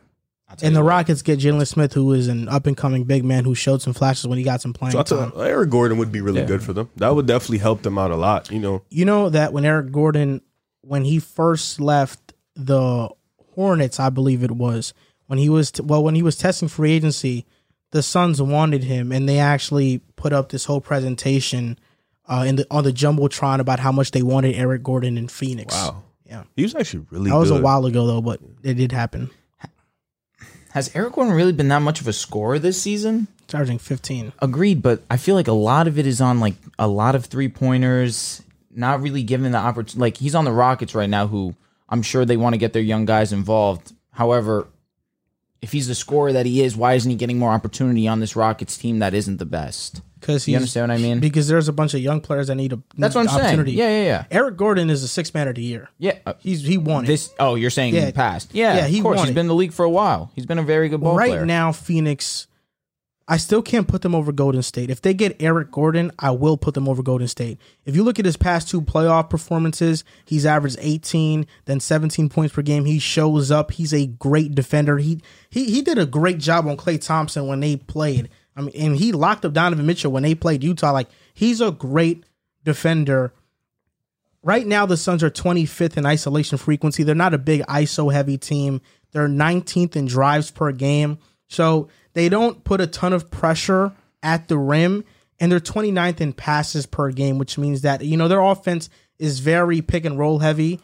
Because of that, I just feel like they need somebody outside of Chris Paul and Devin Booker to put pressure on defenses. Outside of D-Book and Chris Paul, there's nobody on Phoenix that I say can consistently get to the basket and threaten defenses. Cam Payne is definitely a guy who can do it. I like Cam Johnson a lot. Cam Johnson can't do So that. you think though. Eric Gordon puts them over?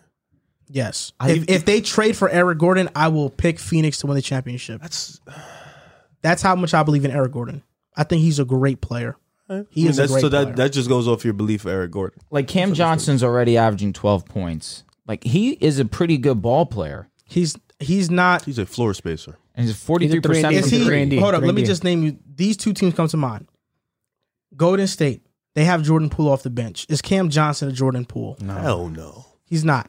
Miami. He's Otto Porter, bro. Is Cam Johnson? Hell no. Is Cam Johnson a Tyler Hero? Hell no. He's not. Cam Johnson is Otto Porter. But I feel like at this point in time, there's a lot of players in front of him right now. He's still a young guy. You still He's have 25. Who's in front in of there him? or in this organization. You have Jay Crowder, you have Mikal Bridges at his position. You still have Devin Booker, you have Chris Paul, who are gonna get more opportunities than he is. They're just guys in his way right now, and he's still producing. You're better. I mean, he's producing. I don't He's think playing- Cam he's playing Johnson's good, a though. bad No, player. he's shooting Cam- 43% from three. he's No, clearly. Cam He is a Johnson is floor spacer. Cam Johnson He's is a 3&D always player. Cam Johnson has always been a phenomenal 3-point shooter, even dating back to his college days. It's actually surprising that before this season he didn't shoot 40% from three during the regular season. Like he's been in always the a league great 3 years. shooter. Like I apologize for calling him a young player. Is that all right? He was a drafted old. 4-year. I player. understand. Mikal Bridges was drafted after him, and he's younger. Well, Cam sat a year in college because he transferred, so you have to sit a year. Cam Johnson was a 24-year-old rookie, right? Or 23 24. 23. It was Yeah. 23. He turned probably 24 in the midst He's of the 25 season. right now. So he probably turned 23. 24 in the midst of, but he had to sit a year in college because he transferred to UNC. Cam Johnson is good. I'm not saying he's not good, but Eric Gordon by far becomes their best sixth man or their best option off the bench if he goes to Phoenix. Like, by far. He can give you 18 to 20 any single given night. Any single given night. And he's shooting 42% from three. Yeah. And he's a very gritty defender. Seen him on Houston. He's Right now, their backup two guard is Landry Shamet, and he's inconsistent. yeah. They need. about him. Yes. I think he's last trash? year, their biggest problem was He just can't guard. last year. Their biggest problem was big depth, center depth. I agree. But now they have it. It have doesn't matter more whether it's Aiden Biyombo, McGee, or Smith. They all step into a role and play fairly well, mostly due to Chris Paul, in my opinion.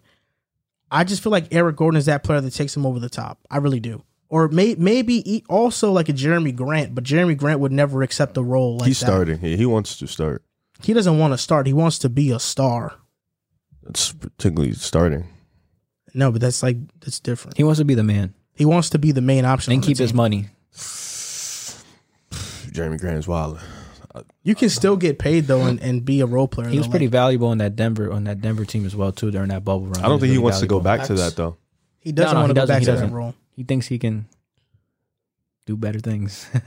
He can average better points. I don't know about winning. He won't win Yeah, he won't. as a main option. I mean, you're looking at Eric.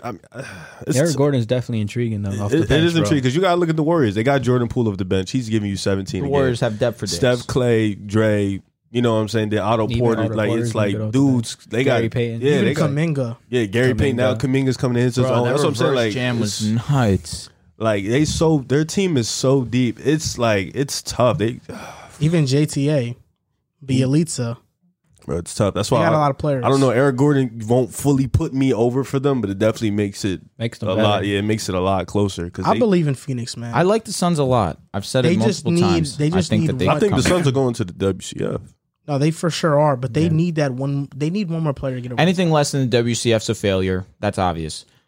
I will say the matchups that they've had this season have been interesting because game one, Booker goes out, the Suns still win. Then the next two, Warriors look very dominant. Christmas Day, Steph didn't have his best performance, and they still won the game pretty easily. I just think it's a little bit different come playoff time. I understand the Warriors have the experience. Excuse me. I think I have the Suns. I think personally right now, the way that CP3 has been facilitating the offense, if he is healthy, you have Booker, who's been an unbelievable scorer, a top 5 scorer in the league right now, in my opinion. DeAndre Ayton, JaVale McGee, does not matter Top who. 5, you said? In my opinion, I think D-Book? D-Book right now. I just think right now, as a whole, they're playing excellent basketball, and I think they should be coming out of the West. You mentioned how in the playoffs is different. I think that favors Golden State. I don't think playoff basketball favors Phoenix as opposed to Golden State. This is a 7-game series, in my opinion. The Suns, Experience goes to Golden State. for sure, easily. for sure. I really think I agree. I think Golden State can beat them in 6 right now. I think this is a 7-game series.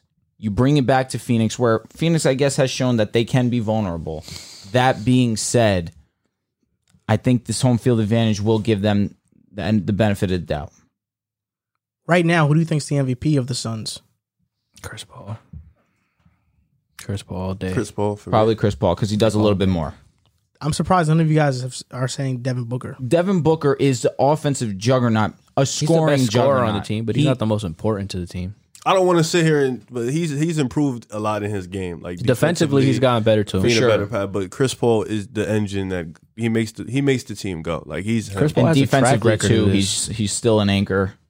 Chris Paul has a track record. Like, of he's doing just these things you know what I'm saying. Like with other leading teams. he's the pilot, man. He just makes everything go. Yeah. So for him, then the MVP doesn't mean he's the best player. Yeah. It's just he's the most most valuable. Yeah, he's the most valuable player. I mean, I feel on like that team. a lot of people argue if Chris Paul went out. I feel like if Devin Booker was out, the Suns would suffer too. So it's not. D-Book did go out. He went out and they were won 5-2. games. But They're their 5-2? offense, it does take a hit. Of course, you're losing. I mean, your that's best in a scorer. regular season. Like, yeah. I mean, when you have I always felt Chris Paul was more When you valuable. have a floor general like that, you can miss a guy for a small portion of time because you have that type of floor general that just controls the understands game. He just Yeah, makes so people better, It's bro. it's not always it's not a knock on Devin Booker. It's just when you have that type of floor general, the game gets a lot easier. Yeah. So it's easier to miss a guy like that for a short amount of time. So it's tough. I mean, you said you got the Suns. It's a good pick, boy. Thanks, bro. One of the better floor generals in the NBA right now is Trae Young. You can argue he is the best You said wait, what? right now. Floor? Oh, you said floor general. I thought you said floor raiser. I mean floor spacer. Sorry. Trae Young is having a phenomenal season, and this is a topic about Trae Young. Where do you rank him amongst the top point guards in the NBA? If you have a top 5 point guard list, you can step up to bat, or a top 10 point guard list, you can step up to the plate. I want to hear where you guys stand on this. Where does Trae Young rank? You want me to go? Yeah, you could go. All right. So by default, you have to put Steph at 1. You have to put Steph at 1. Wait, this is just this season or overall? It's this season. Yeah, we're talking this season. Oh. Number 2, he has missed some time. I still have Luka over Trae Young. Number 3, I have Trae Young. Number 4, Ja Morant. Probably number 5. I feel Chris Paul. Yeah, I was gonna say it gets disrespectful to not say Chris Paul. I James feel Harden. no. I'm not gonna count him as a point guard for this. Okay. So wait, are we gonna count Luka?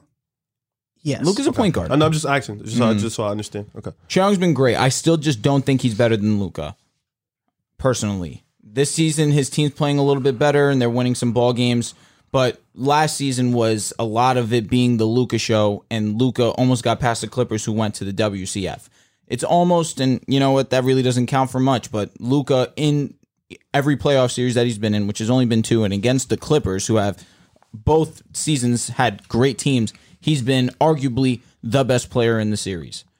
So I think that I'm not going to hold it against him for losing, because he has put his team in positions to win. And even still, this guy Luka is a walking triple-double if he wants to. He is spectacular, can do everything offensively, gets rebounds as well. His defense could be a little bit better, but we're seeing strides in that now that Jason Kidd has implemented a new system over there. I still would put him over Trae Young, but that's not to knock anything that this man is doing. Offensively, he is one of the most gifted players in our league, scoring, shooting, facilitating the basketball. 29 and almost 10 assists. Is he averaging 10 assists? I wouldn't be surprised. 9.3. He's been amazing for that Atlanta Hawks, and we're starting to see them start to creep into that play-in, close to that playoff spot. Atlanta's been playing really good basketball of late, but I don't know if he is over Luka for me yet. And Steph, he's having a bad stretch of, I guess, 2022. He hasn't been the best since 2022 has started, but you have to give him his respect as respect is due. His team is still top 2 in their conference, and he's the best shooter in the league still. Whether the efficiency is there or not right now, for years and years, he's just shown to be the most dominant point guard in the league. So I'm not going to hold a stretch of games for him, even though the season says otherwise, where he's averaging his career lows in field goal percentage and three-point percentage. It doesn't halt an entire career of being one of the most efficient players in the league. If they were losing because of him, maybe that would impact my decision, but even still, I have to show respect, even though, again, Steph's not one of my favorite players, but that can't halt me from my analysis of the game. So I have Steph, I have Luka, Trae, Ja, and CP3. There's only one player in the league who, when he's off the court, his team has a worse plus-minus, and that's the Steph? Joker. Oh, really? That's the Joker. Oh, then Steph. Okay. And My bad, JC. Steph's team, we know they're as great as they are. When he's off the court, they're still trying to figure things out. Steph's lowest efficiency year is literally still on par with Trae Young's, Ja Morant's. Like, even a low efficient year for him is a great efficiency year for them. We talking about just this season, so I'm not going to sit here and talk about what Steph has built up his reputation. No doubt. So where he's cemented himself as the best point guard. Like, we're just talking about, as of right now, 40 games in, or however many games it's been, who's the best point guard in the league as of right now. And it's been tough because, like you said, Steph went on a little slump. He's been good. 2020 last 5 games, yeah. he's been really good. So, hopefully he climbs back up. But he had a bad stretch where he just wasn't good. It was a lot of inconsistency. Trae Young, it's tough because his team wasn't good. But in terms of just him individually, he's been playing like the best point guard in the league as of right now.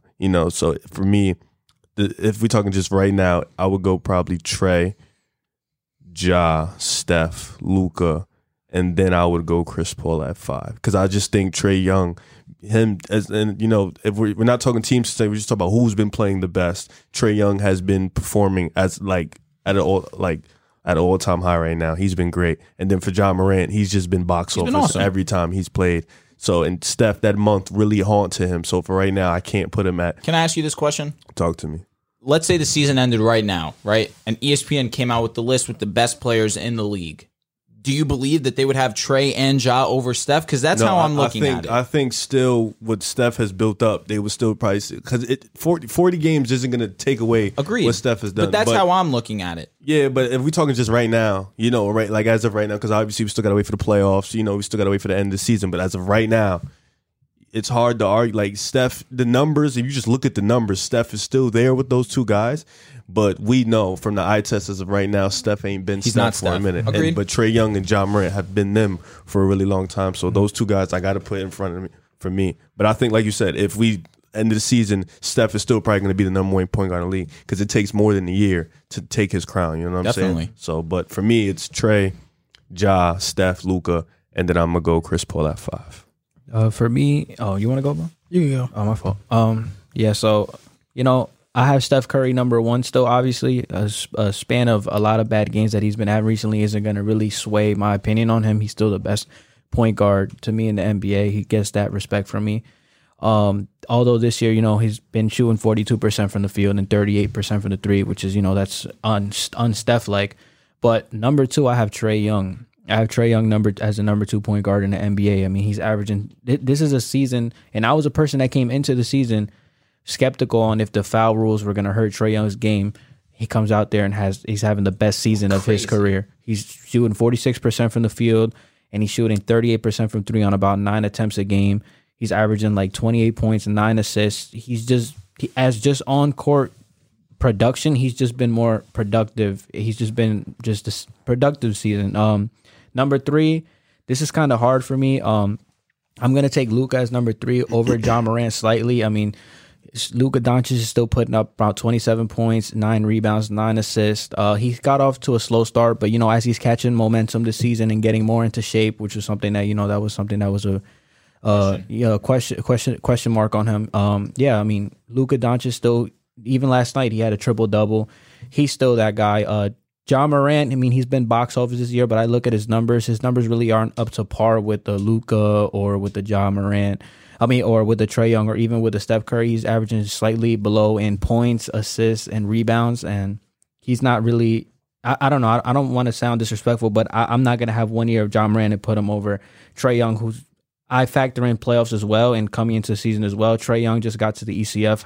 However you want to square it, if Philly choked or whatever, he still got there. Luka has been putting up dominant numbers in the playoffs, back-to-back years against the Clippers, and then Steph Curry. I mean, I don't really have to talk about that. And then to round out my list, number 5, I mean, I have Chris Paul. I mean, he's somebody that I think should be in the MVP conversation. He's somebody that if you look at his raw numbers, not really impressive, but he's leading the league in assists, averaging 15 points per game, and I think he's just one of the most valuable players and leaders in the NBA, so he's going to get that respect from me. And I do think, although the numbers won't say it, I feel like he's having a better season than James Harden and a more impactful season. So that's why Chris Paul would round out my top 5. So my top 5 would be Steph, Trae, Luka, Ja, and Chris Paul. So even if we were including Harden, you'd have CP3 over Harden. Yes. Okay. This season. Trae Young is the best point guard in the NBA right now. And I'd say he's one of 2 point guards that have the most bragging rights coming into this season. Chris Paul is the only other point guard outside of Trae that can say, I was the main reason why my team went to the finals. Trae didn't make it to the finals, but he made it to the Eastern Conference Finals. Steph missed the playoffs. Ja Morant got eliminated in the first round. Luka Doncic got eliminated in the first round. Trae Young came to the season with the second most bragging rights, and he's averaging more points than any point guard in the NBA, averaging more assists outside of Chris Paul, because Chris Paul is currently 1, and Trae Young shooting 46% from the field and 38% from 3. He's finally shooting like the sniper that we all knew he was coming out of Oklahoma. You have something to say about that? No. What you were going to say, I thought 38% wasn't a sniper. Yeah, that's what I was going to say. That's what I mean, for the shots that Trae takes, it's definitely a sniper. That's why I didn't. Steph is still a sniper. He's shooting 39%. No, Steph is a sniper. He's at 38% right now. Steph is a sniper because he's Even a this year, he's shooter. been like a sniper too. It's it's Do been your kind thing, do your thing, man. Yeah, you be remembering little details. Question: do you think last year Trae Young was better than Luka? no. Okay, I agree. Just want to see where your head was at. I really don't. I don't think Trae Young's better than Luka still. So you're, Okay. but you're But Trae Young is this year. he's playing like the best point guard right now in basketball. yeah, okay. So if we're shaping it how I just asked Riv before, season ended right now, right? ESPN dropped their list. Do you believe that Trae Young would be the number 1 point guard? Off production alone, he should be. So that's what I'm asking you. So you believe this is how you're basing your list off of? This is my list. Based on this season, the top 10 point guards in the NBA, have been Trae Young, then it's Steph, then Luka, then Ja, Chris Paul, Darius Garland 6, LaMelo 7, Fred VanVleet 8, DeJounte Murray 9, and Drew Holiday 10. I'm putting Trae Young over Steph because I feel like Trae has had the better season. And you'll say the Hawks don't have the winning record. They're 8-2 in their last 10 games. They've been good. They've been injured all season long. They're finally getting healthy. And Trae, he's been having to carry. You know, this roster right now that he has isn't much better than what he had in his second year in Atlanta. You know, they have gotten older, but Trae still has to carry this Atlanta Hawks team. The Golden State Warriors are 12-7 without Draymond Green. You know, so they've missed the absence of Draymond. Trae Young, to me, is just the best. He's playing like the best point guard in basketball right now. Went up against Phoenix the other night versus Chris Paul and D-Book and that Suns team who have the best net rating in basketball by far in the fourth quarter and out-clutched them at home. Trae Young has been the best point guard in the NBA, and his rise has been amazing to see. 2 years ago, I would have never thought I'd say he's on par with Luka. He's on par with Luka. They're neck and neck. Mm-hmm. And if you talk about resumes alone, and you talk about Trae just leading his team to the Eastern Conference Finals, Trae has the better resume. Their numbers are literally identical across the board when you measure those two. Ja Morant is creeping. And I wouldn't be surprised if after this season, we are now talking about Ja Morant, Trae Young, and Luka all in the same tier. Ja Morant's not too far off. And if you even want to base team success this season and you want to base this off team success, Ja Morant's over Luka this year. So is Trae Young a top 10 player easy? Yeah, he is. And Luka's a top 10 player. Yeah. Because that's where I have the issue. I think it's two different. He's going off just the 50 games we done played right now. Who's over Trae Young if we're talking about top 10? So obviously Steph. KD. LeBron, KD, Giannis, Joel Embiid, Luka, Joel Embiid, Jokic, Harden. Harden's Joker. not better than Harden, Trae. I don't think so either. James Harden is not a top 10 He's player not. right now. Yo, I'm Wait. You didn't ask. You said who's a top 10 player. That was the question. You talking about right now? Right now. James Harden is not a top 10 player. Oh, right now. No, he's not I playing didn't like know. a top Right 10. now, no. But that's the thing. Top Jason 10 Tatum or Trae Young's better. Young. Trae Young is better. I think it's close, but I say Trae Young. You don't. That's a tough question. Trae Young is better than Jason Tatum. Top 10. I think it's pretty close. When you top most of the top 10, like when you're a top 5, top Anthony 8 Davis. players. Trae is better than AD. Trey. This year, Trey's been better. That's so easy. Like you guys are saying that too easy for my liking. It's He has been. he's been better This year, sure. He's been crazy. This But year. again, That's what I'm we've saying. What seen are a we talking Last healthy year too. Because look, yeah, AD He was was hurt. underwhelming He was last hurt year. last year. when we were 25 games in, Steph was the clear cut. Like he was one of the best players in the league. Like he was a top 2 player in the league. 25 games in. Now we're 50 games in, and we're changing it to Trae. So my thing I'm is not doing that. No, I'm saying, but my thing Yeah. is it's hard to just say pinpoint it in the middle of a season. Yo, who's been the best? Who's been the best? Like it's really a end of the season. What do you Discussion. look like thing? Because at any moment it can change. At a moment it was looking like Ja. Now it's looking like Trae. Steph was looking clear. Luka's looking good again. LeBron great was again. looking ridiculous. Now Anthony Davis looks great again. So it's like it's really it changes throughout the season. It's a long season. But what's been consistent and because this isn't I don't like in football obviously it changes year by year. But with basketball it's different. A top 10 player usually it's been the consistent guys because they've shown the consistent elite success You year don't in. have Trae Young and year top in. 10? I'm not saying that. No, What I'm just sa- asking. what That I'm was the saying- question. Yeah. What I'm saying is that you said James Harden no, and what I'm saying not. is that's tough to say because James Harden on a bad year still giving you 24 and 10. Okay, last right, year right. 25, 11 and 9. Right, so right. it's like on a bad it's tough, in a man. bad year, Harden's doing that, and we've talked about this before on the show when we compare Harden Yeah. and DeRozan. You think DeRozan's having a better season? Yeah, There's no doubt about that, and I think at this point I can say I agree with you. Do you DeRozan's not anywhere near a top 15 player this year. this year. What? He's not. This year? No, He's not. right as of right now. If I'm taking, I'm Are you easily taking Jimmy? taking Are you 15 taking? Are you players over taking? DeMar DeRozan. Are you taking Jimmy Butler over DeMar? Are you talking Absolutely. about this season? What are you You're telling no, me? you said this season. This season, DeMar's been better than Jimmy Butler. Than JB. Even though he's been Yes. better, I don't think he's a better player But that was the so question. that- You said this so you season. think? That's why I you was a think little- Trey's the better player? than James Harden. Yeah. Yes, absolutely. Okay. Right now Okay. he is. All right, so I get what you're Yeah, he is. saying. I He's get what you're playing saying. better. I get you. No, because it's a different question. It is. You can't- It is. If you're saying he said DeMar So you're saying hasn't been top from 15. now going on forward, you have Trae Young over James Harden. Yes. Okay, that's And I have that's Luka a better over way James to put Harden. it. I do too. Okay, that's I okay. think James Harden this year has really dropped off to the point that he's removed himself from that discussion. Like if Wow. fully healthy, well, James Harden is fully healthy, but if this player comes back healthy, I would put him over James Harden too. That's Paul George. I think Paul George has surpassed James Harden this season. Do you think Jason Tatum's better than Harden? No. Is your heart breaking as you talk? No, I mean it's not. I mean, I think these players are phenomenal. I mean, it's what happens. Like Yeah.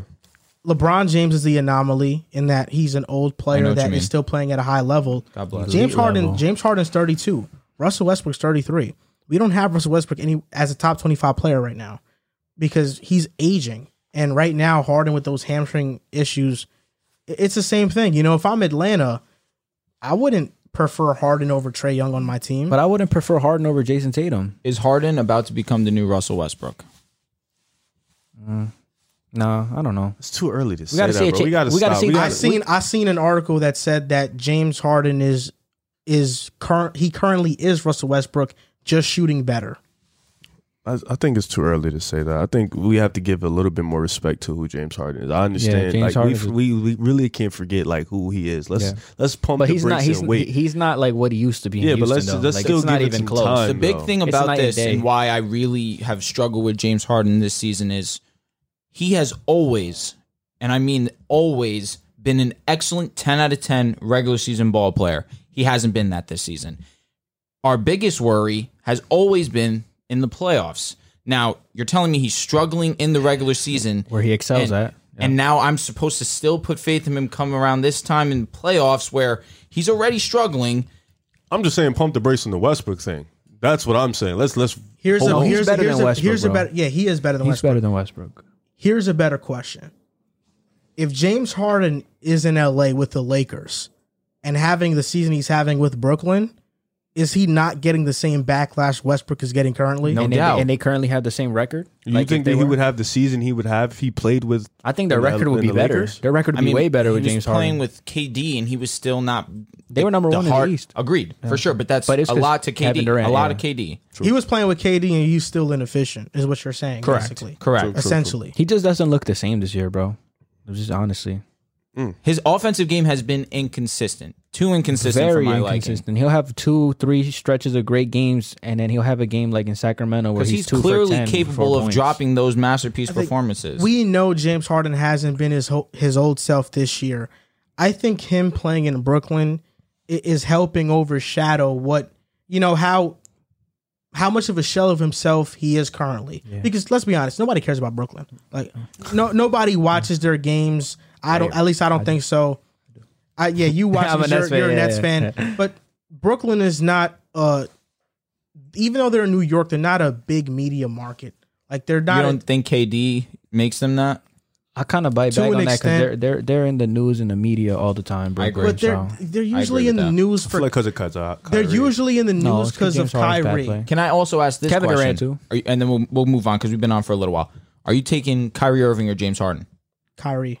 I couldn't agree more personally. If I they're think he both means more to the full-time- if they're Nets, in my full-time- if opinion. they're That's the thing, full-time though. players, If they were full time, Kyrie. one's not full time. So give me James Harden, but bro. I'm just keeping it that with you. Interesting. Kyrie's not full time. But right now, who's the better player between James Harden and Kyrie? Kyrie's looked really bad these last 3 games, like really bad. I can't answer that. Yeah, I don't think. I I can't think answer that's a that. disservice to James Harden, who's been there all season. Kyrie's Just answer. Who do you he think's had- a better ball player? If you want to ask me last year, I'll No, say I'm saying like I think James Harden is a better ball player than Kyrie. Okay, Yeah. last year Harden was better than Kyrie. yeah, I know. I think Kyrie, like I'm Harden, saying is a better that's ball what we're player gonna have to than base it Kyrie. off of. Kyrie's only played like 5 games, bro. I'm not gonna do that to James Look, Harden. I want to give James Harden the benefit of the doubt, but being a fan of his and sticking up for every single playoff choke that he's had, every single disappointing playoff run that he's had, is tiring. And defending him at this point in time is flat out embarrassing when he's repeatedly put himself at odds with other star players and he's forced his way out of 2 situations. He forced Dwight Howard out of Houston I know Dwight Understandable. Howard was a shell of himself at that time. He wasn't who he once was. He forced Chris Paul out of Houston. Bad. He gave the Rockets front office an ultimatum. You either trade him or you trade me. And that's why the Rockets ended up with Russell Westbrook, and that didn't turn out too good for them. Since he gave the Rockets that ultimatum, and they basically sent Chris Paul out to rot in OKC. Rot, right? OKC makes the playoffs. Nobody expected it. Nope. He was a mentor to Shea, who that year had a breakout year, and then the very next year had an even better year. He's blossomed into a star. Then goes to Phoenix. His first year there makes the NBA Finals. Another guy that won a championship that was with Harden in 2018 and 2019, PJ Tucker with Milwaukee. What about Trevor Ariza when he was with Miami? Oh, I'm pretty sure every player that started with James Harden made the finals. It was Chris Dwight Paul. won. Dwight won. You're right. PJ It got was Chris Paul, Trevor PJ, Clint Capella made the ECF with Atlanta. Yep.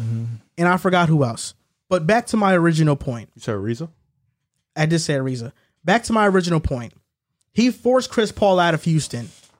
They are now 3 years removed from that situation. Chris Paul has made the finals. He has led a team to the playoffs, took Houston to 7 games. Harden didn't play well that series when he was guarded by Lou Dort. Lou Dort really put the clamps on him. Facts. And it looked bad, that series. It really did. And now this year, Phoenix might go to the finals again. They have the best record in the Western Conference. While James Harden has lost in the second round, was embarrassed by the Lakers. He played well, I'll give it to him. But ultimately, the Rockets didn't reach their ceiling, quote unquote, because he forced CP3 out for a lesser player in Russell Westbrook. They didn't reach their ceiling? They only made it to With the Chris second Paul? round. No, he's talking about the Russell Westbrook. They didn't Oh. reach their ceiling with Russell Westbrook. The team had a far better chance to win with Chris Paul than with Russ. Easily. That's just a fact. I feel He like forces his way out of Houston in embarrassing fashion, comes out of shape to training camp, to the point that you have John Wall and DeMarcus Cousins calling him out. James Harden has never been a leader in his career. Kevin McHale, his former coach in Houston, said he wasn't a leader. James Harden responded, didn't take accountability, and said he's just a clown. Yeah. A Hall of Fame player who's won multiple championships. You are just giving him the sidearm just because he called you out. Because it's true. James Harden does get passive in the biggest moments. Any superstar you name in NBA history, who has more playoff blunders than James Harden?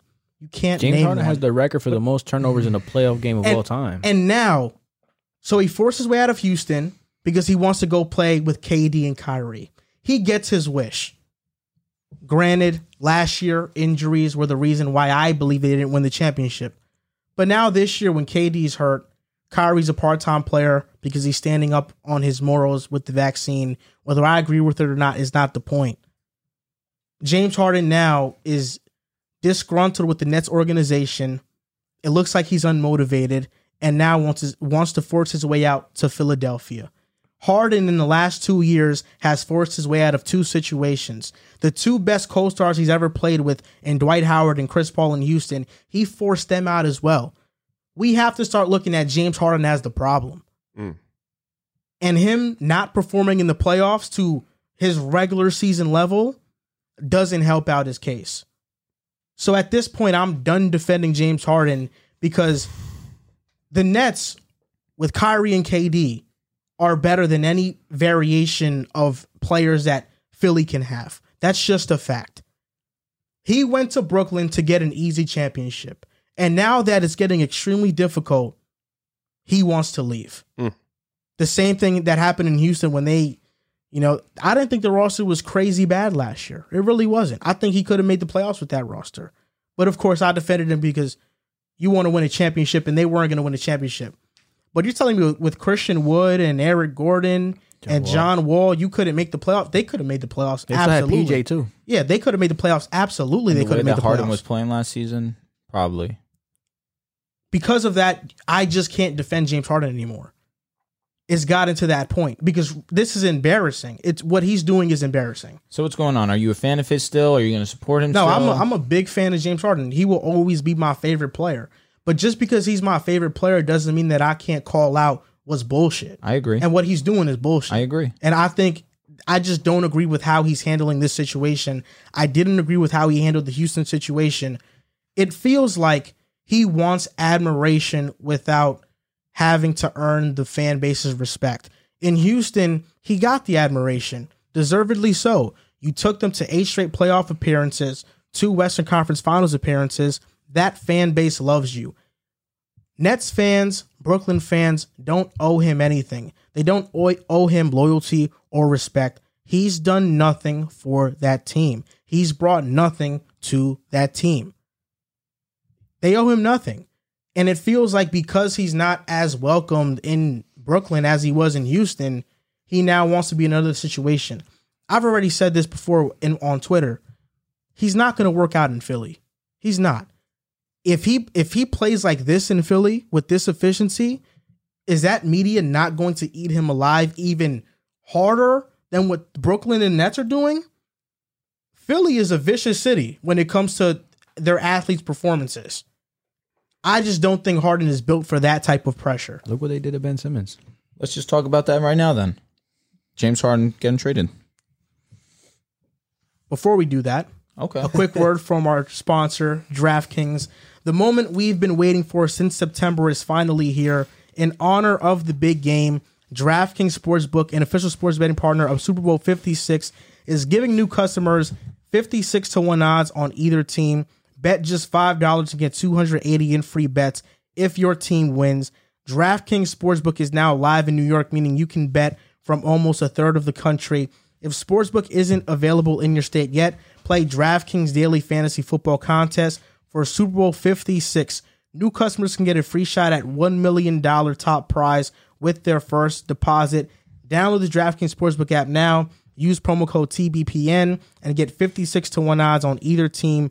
Bet just $5 and get 280 in free bets if your team wins. That's promo code TBPN at DraftKings Sportsbook, an official sports betting partner of Super Bowl 56. Now, before we talk about Harden and Philly and what that can mean, this week in the NBA, what was something that stuck out to you this week in the NBA that you want to highlight, Riv? Well, I want to highlight, me personally, he's the greatest coach in NBA history for me, Greg Popovich. He's the first coach. Over Phil? Yeah, for me, it's Whoa. I got Greg as number one. For me, he's first coach ever to Bulls get fan and taking Greg.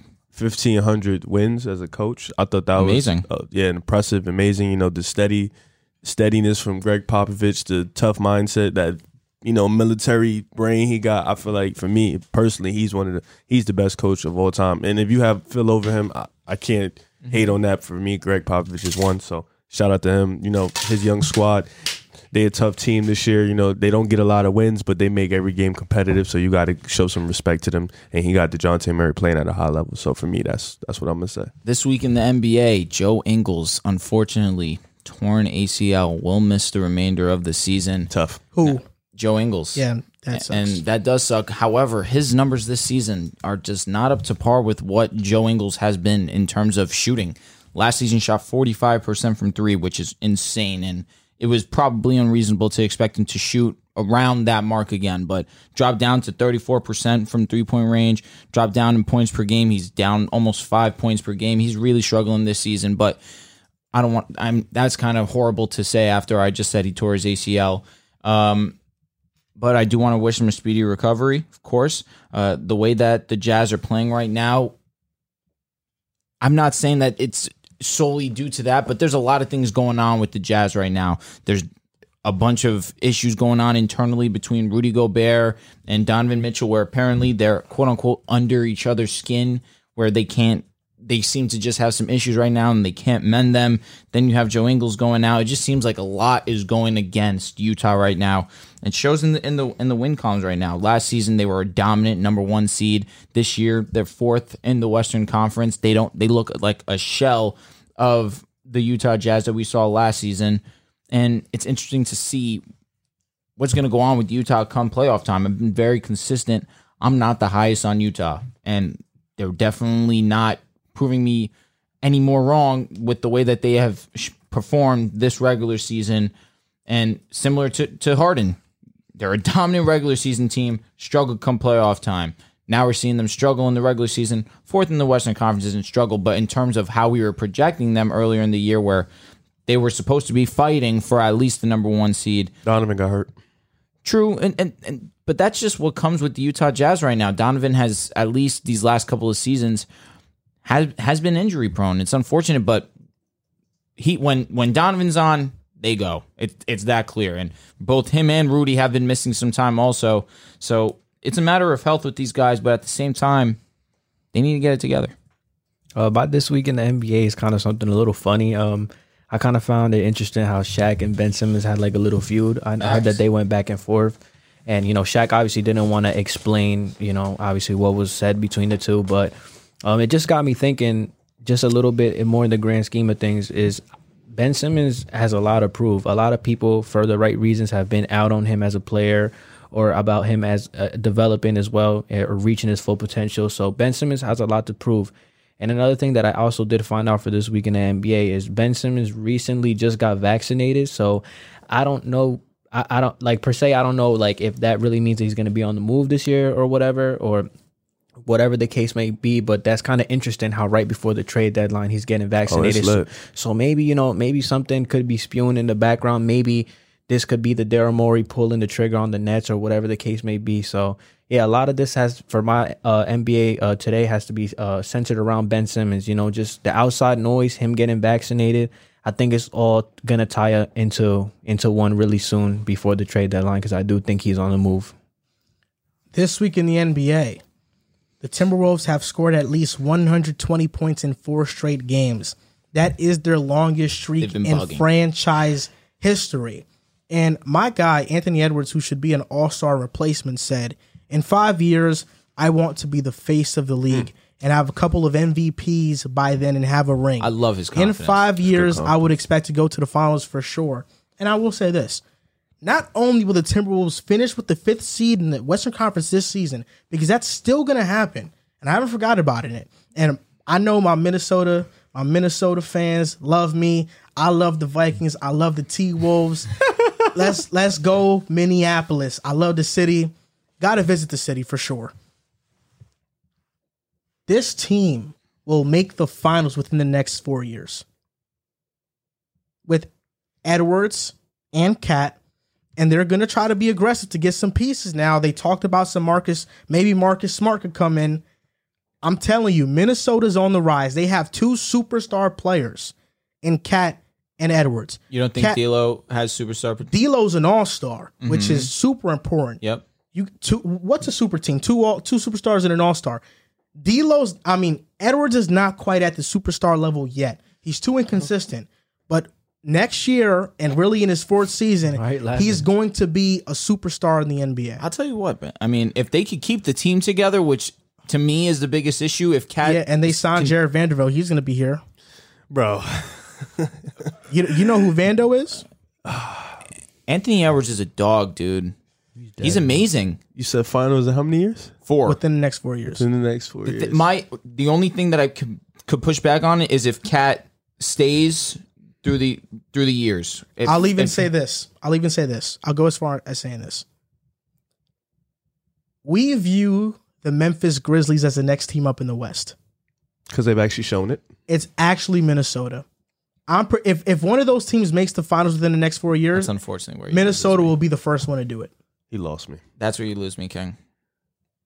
Memphis is a well-built team. I feel like right now Grizzlies have been playing great basketball. And Chris Finch has been a phenomenal coach for the T-Wolves.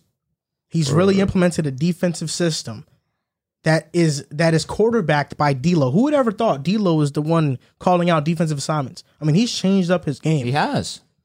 Minnesota is finally for real this time on the rise. It's not just a whole they're gonna really finish the season out strong. Well, Cat's contract's up in 2 years, so hopefully that's my concern. He sees enough to stay. Memphis, there's no comparison. I'm sorry, I get it. Memphis, Minnesota's the real team. No, Memphis first round last year. Are you in on Memphis? They're top. I'm not gonna say they're gonna make the finals. I've been telling you, Riv, it's on Jaren Jackson. Like and Jaren Jackson's been bugging. I know, but he hasn't been all-star, defensive player of the year, superstar. You know, like Jaren Jackson has to take that leap into all-star, like consensus all-star. But he hasn't. Has, my thing is he hasn't done it, and they're a top 3 seed in the league. I mean, the West. He's been playing very good this year. So like they have great depth. Comparing Minnesota to them is kind of crazy. But 5 years. I mean, I just see Minnesota, and I think you look at the top. Yeah, they have 2. That's the same thing with Memphis. Who's the other superstar? Jaren Jackson. You think he's gonna be a superstar? I think he could be a superstar. You'd bank on it more than Anthony Edwards being a superstar? No, I wouldn't bank on it more. But Ja's already there. Yeah, Jaren Jackson and Cat is already there. Cat's a superstar level player. Cat's a superstar level talent, but we don't like. That's still his production is superstar. I mean, production has to show results. Cat's numbers are out of this world. No, production has to show results. Cat is a superstar. Anthony Edwards will be a superstar. That's crazy. Cat's a superstar. Okay, let me ask you this. That's tough to say. Let me ask you this. Tough to say. Which big 3 are you taking for the next 3 years?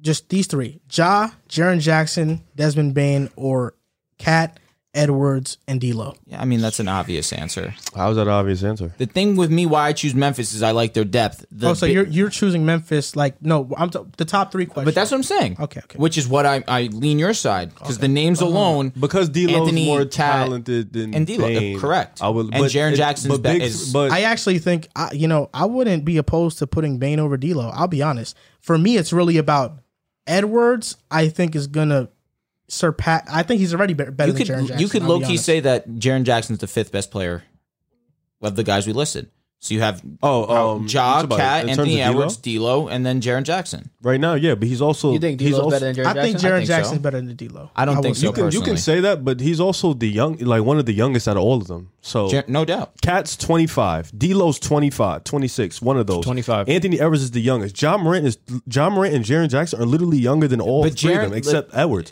Like these two, like I get it, and listen, I get what you're saying. Cat has the numbers, I get it, but I think Cat, like this is Cat.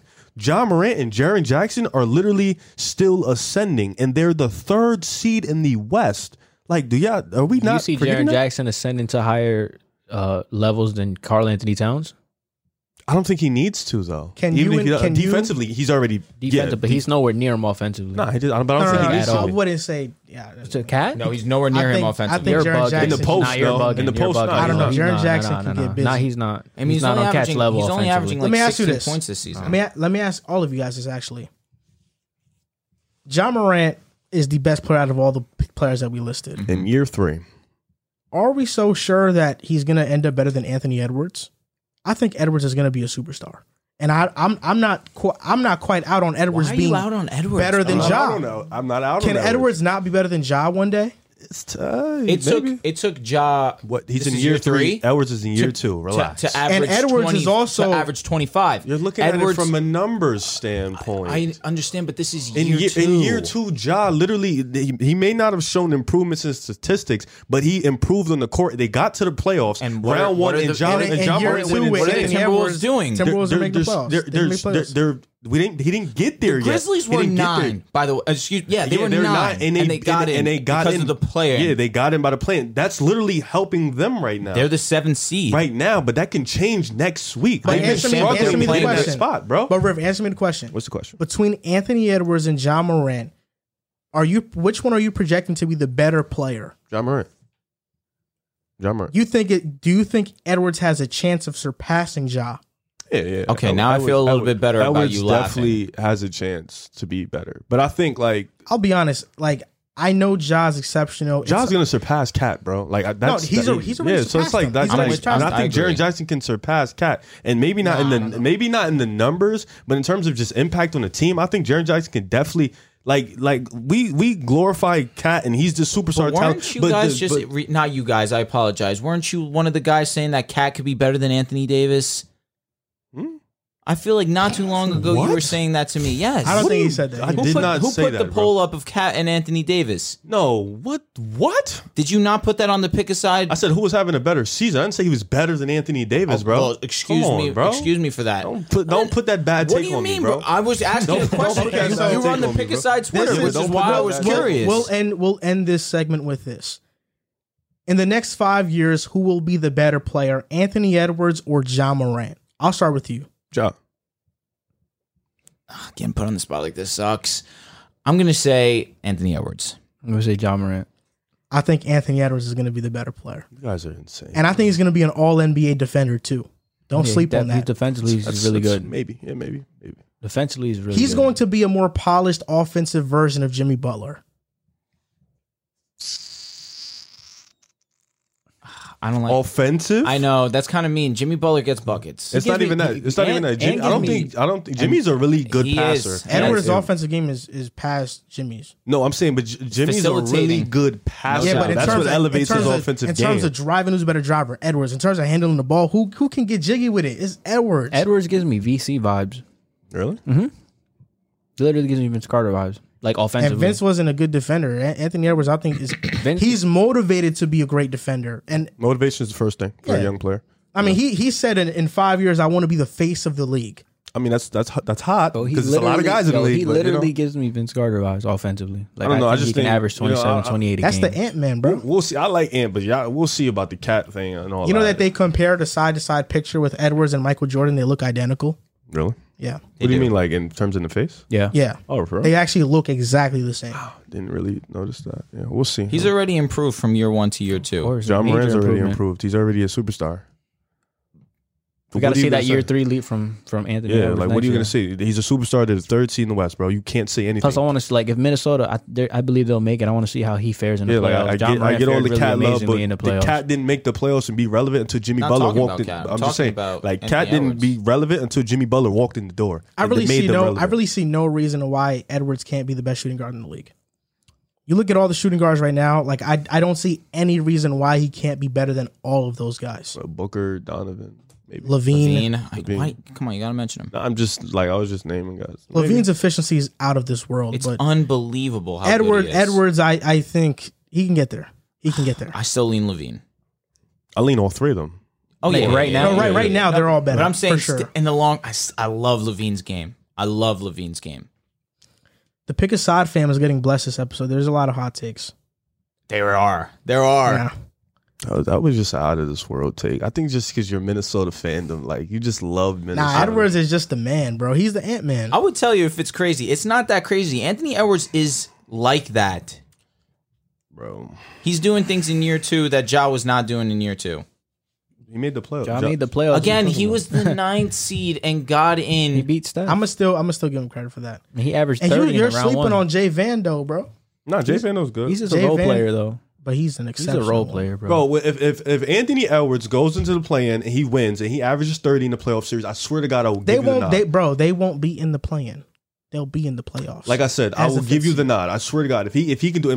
By the way, Utah was the number 1 ranked defense last year, so I will give you the nod if he can do that. But John Morant literally averaged 30 On Utah. in a playoff series, not just a game, and he had a 40-point game, bro.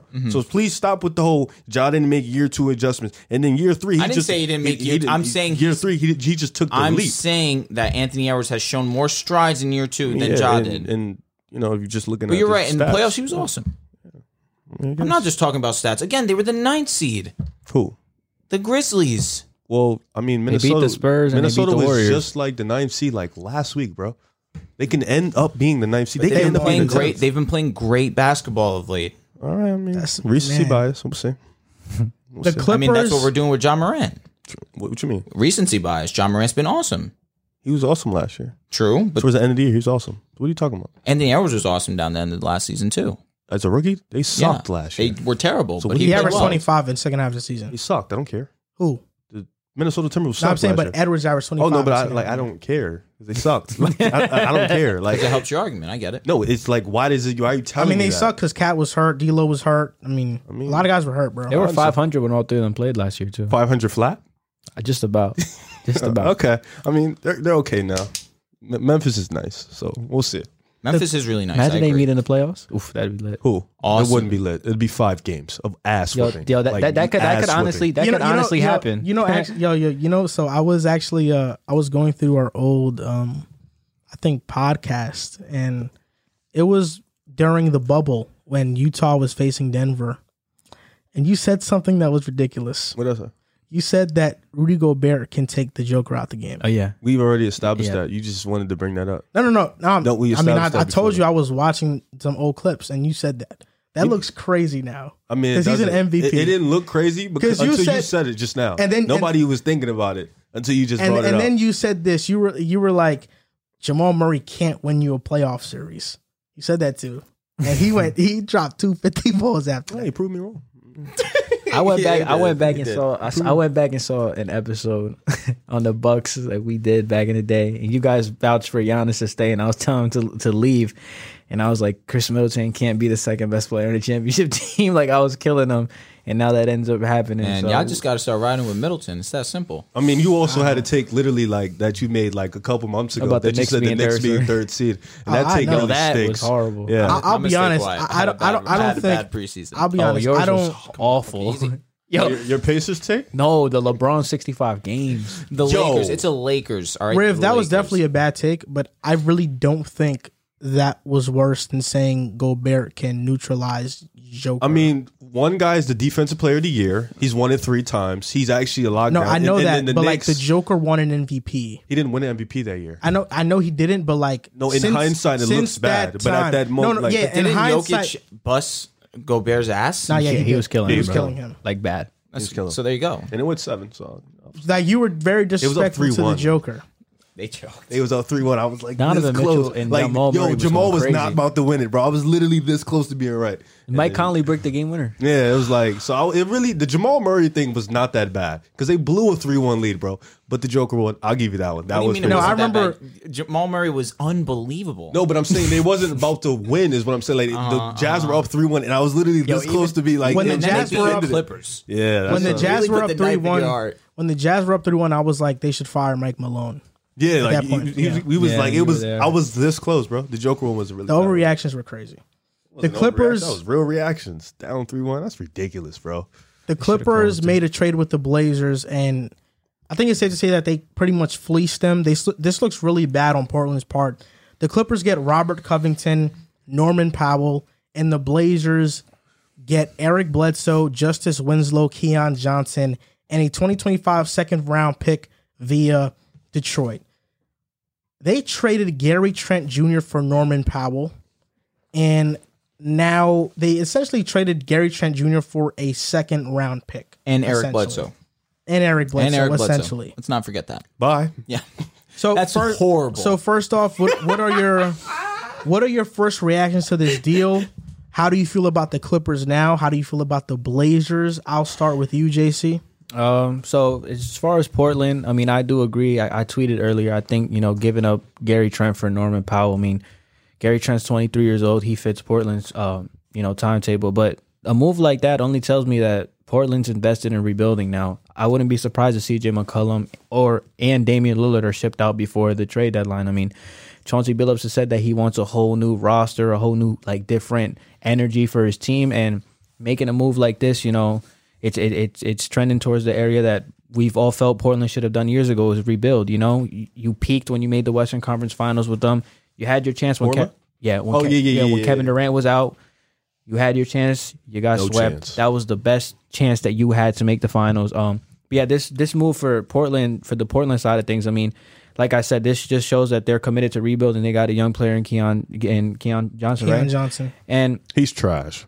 yeah, but he's gonna get more burn on Portland. I now, just though. need you to know that. No, he's like, whack. Yeah, I he's know. trash. But he's just bouncy. as far as this, I mean, CJ's gonna be out the door soon, and I think Damian Lillard is gonna be out the door soon. So this move just shows me that Portland's preparing for a full rebuild.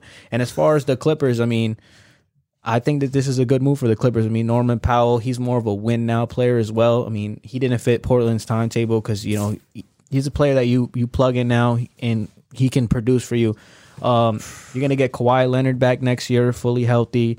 You're gonna get Paul George back next year, fully healthy. And my take, as the days go on, of saying their championship window was closed, after that move kind of looks really bad on my part. But you know what? I'm not gonna back down of it. I'm not gonna think. I don't think that they have to show me. Use the river. They have to show me. Show you. Yes. Have to show me. But you know, I mean, this Clippers team is looking scary, and I mean. I see like a lot of people gassing up like Robert Covington and this and Rocco. that. Yeah, Rocco. He's not what he used to be in Minnesota or even his small stint in Houston as a shooter or even as a defender because he was a better defender there than he was in Portland. So you're not really going to be getting much. I think you have rotational guys like Marcus Morris and all these other guys that are just better than him. Nick Batum are offered more, but he adds depth to their team. And, you know, this is a team that's going to get back two of their best players. Reggie Jackson is going to be there, and they're all on a contract for a while. So I think this move favors the Clippers now, obviously, because they think that they still have a chance to win a title. And then this move just shows me that Portland is really close to being committed to a full rebuild, in which I think that they should have done 3 years ago. And I wouldn't be surprised if Dame and CJ are out the door next, and Nurkic as well. He's another one that's got to go too. If they want to commit to a full rebuild, I think he's got to go too. They got to get those Greg Brown minutes in. Can I go? I'm really excited. Sure, go ahead, man. Yeah. Well, you know, if this is the start of their real build, it's horrible. First of all, I could not. First of all, Eric Bledsoe is very, very not good. And I remember he's not you. going to stay. No, but hold on. He's mid. Because we're throwing out bad takes. I remember you. Oh, Eric Bledsoe is just as good as Pat Bev. Yeah, that take stinks. That was a bad take. Number 2. I didn't say that. No, I didn't. Yo, bro. you're. I didn't say even, that. You know what? It doesn't even matter. I'll be lying, bro. Stand on it. I Y'all be respect lying. that. This move for me, just Wait, for the Clippers or Portland?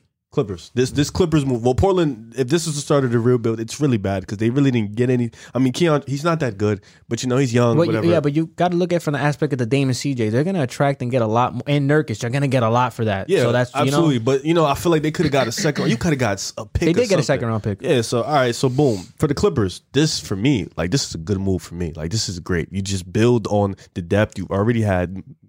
The Clippers healthy was already a deep team. Now you're just adding on to that depth. And for me, like this team was already fighting. I think they're 8th seed right now. They're like a half game or a game behind Minnesota. This just pushes me further. They're gonna get in. Not the playoffs. Like I ain't going fully sold on that, but they're a playing team for sure.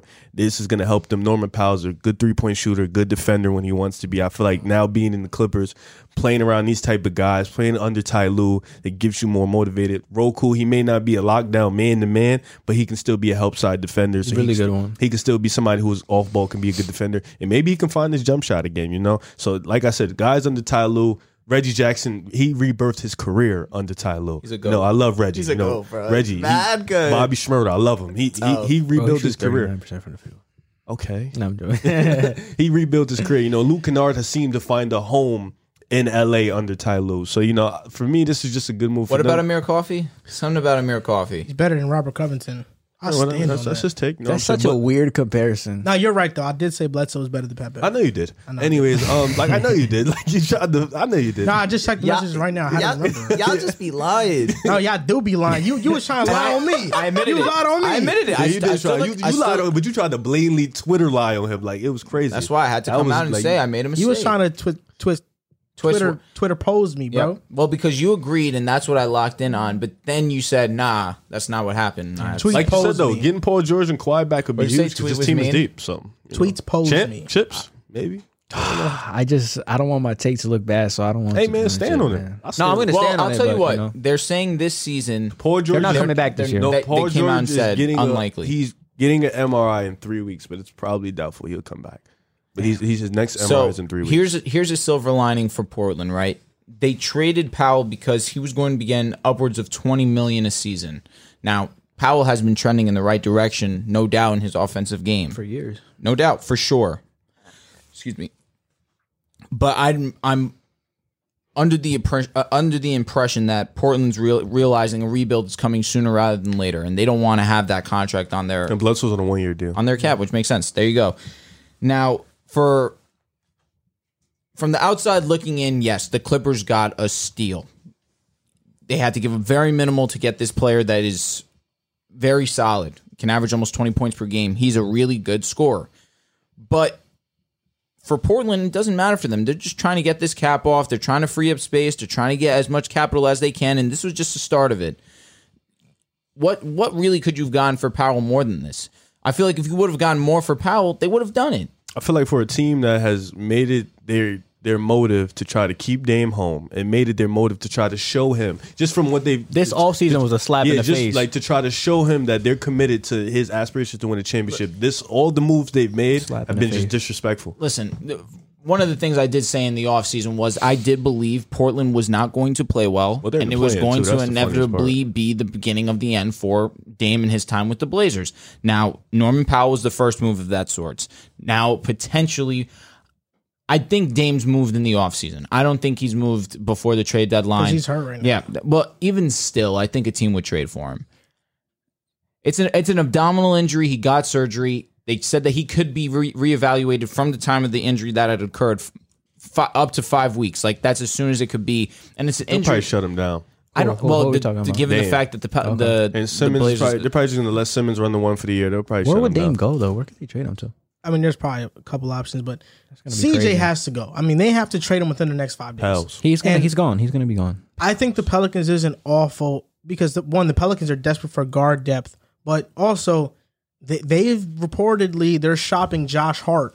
If I'm the Blazers and I can get Josh Hart and some picks back, I'm not totally opposed to Josh that. Hart is he's been- always getting traded to rebuild. he's been impressive this season. Yeah. He's a good player. Yeah, And I think he fits what Chauncey wants. No, he Player. fits perfectly with Chauncey. So I think it makes sense. He gets a lot of and it's like rebounds, too. Simons has been playing very well this Is it season Simmons too. or Simons? Simons. That's another reason why they probably Yeah, he's felt been bugging confident this in year. letting Powell go. He's a young piece that they can just pay very minimal. Should have kept Trent. This obviously looks bad on the Blazers because of what they said in the offseason about trying to surround Dame. But let's be clear. Let's just be brutally honest.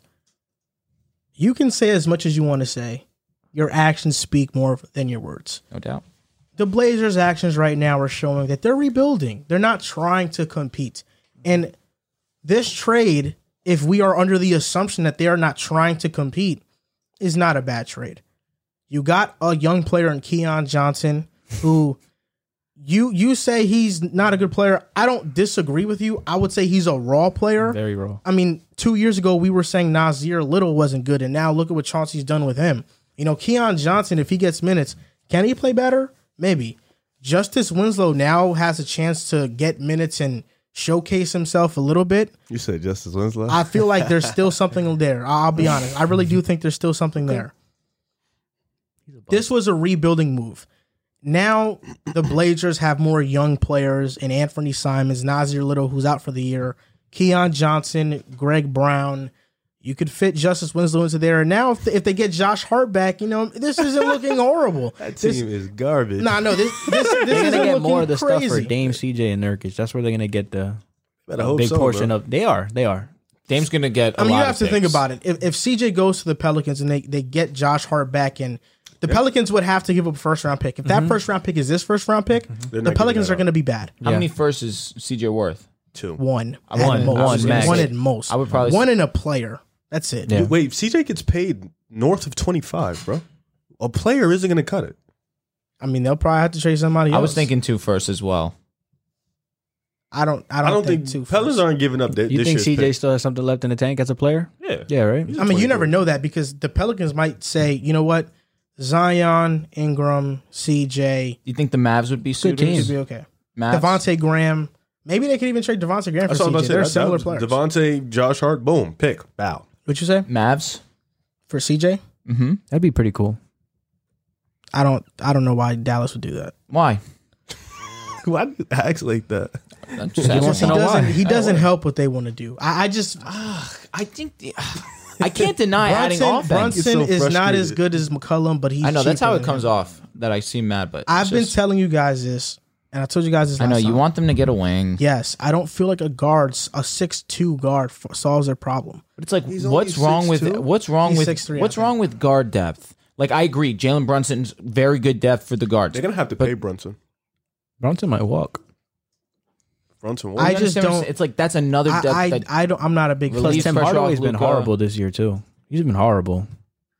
Let me talk about the Clippers real quick. okay, Norman Powell is the highlight of this deal. I mean, he signed through 25-26, the 25-26 season. He's going to be here for a while.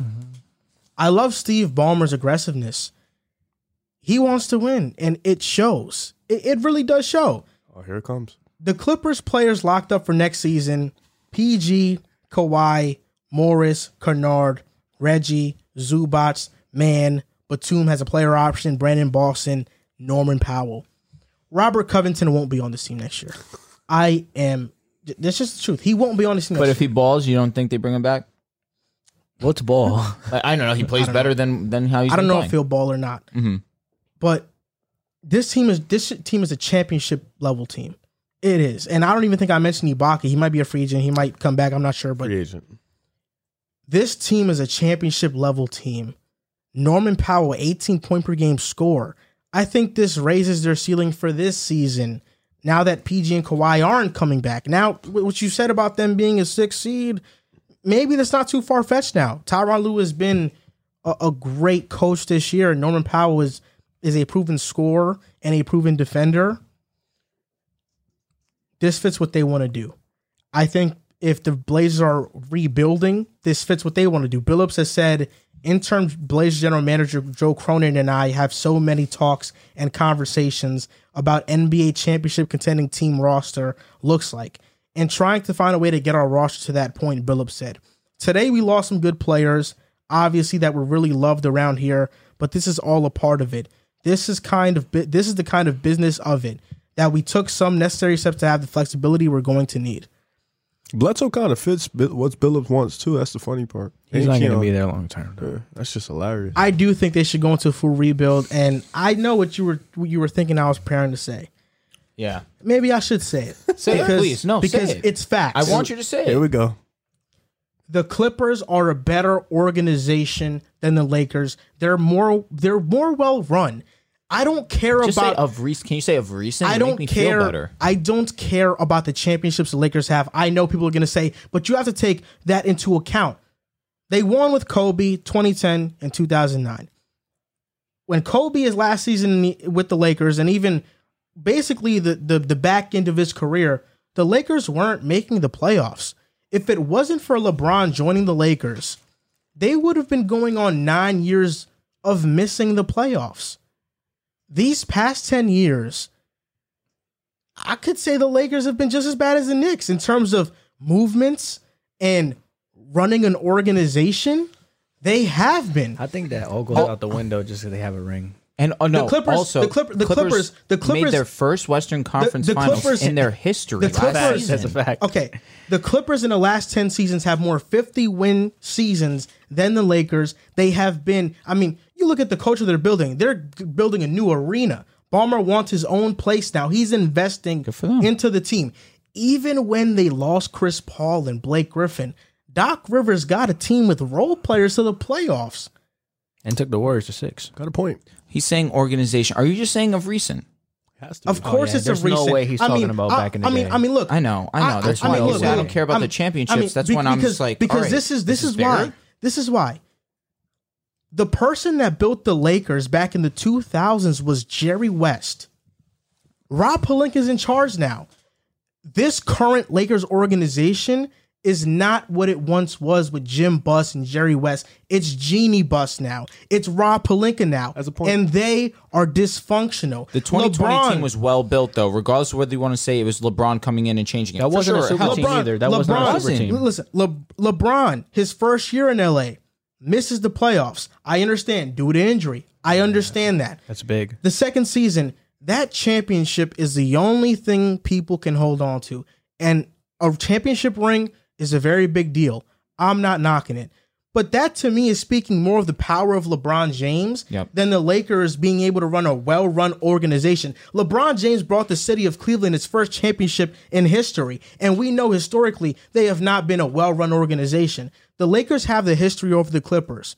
But if you're telling me which organization is going to win more, be more successful, make better moves, Clippers or Lakers, I'm going with the Clippers. I don't think it's even close in terms of just functionality. The Lakers are dysfunctional.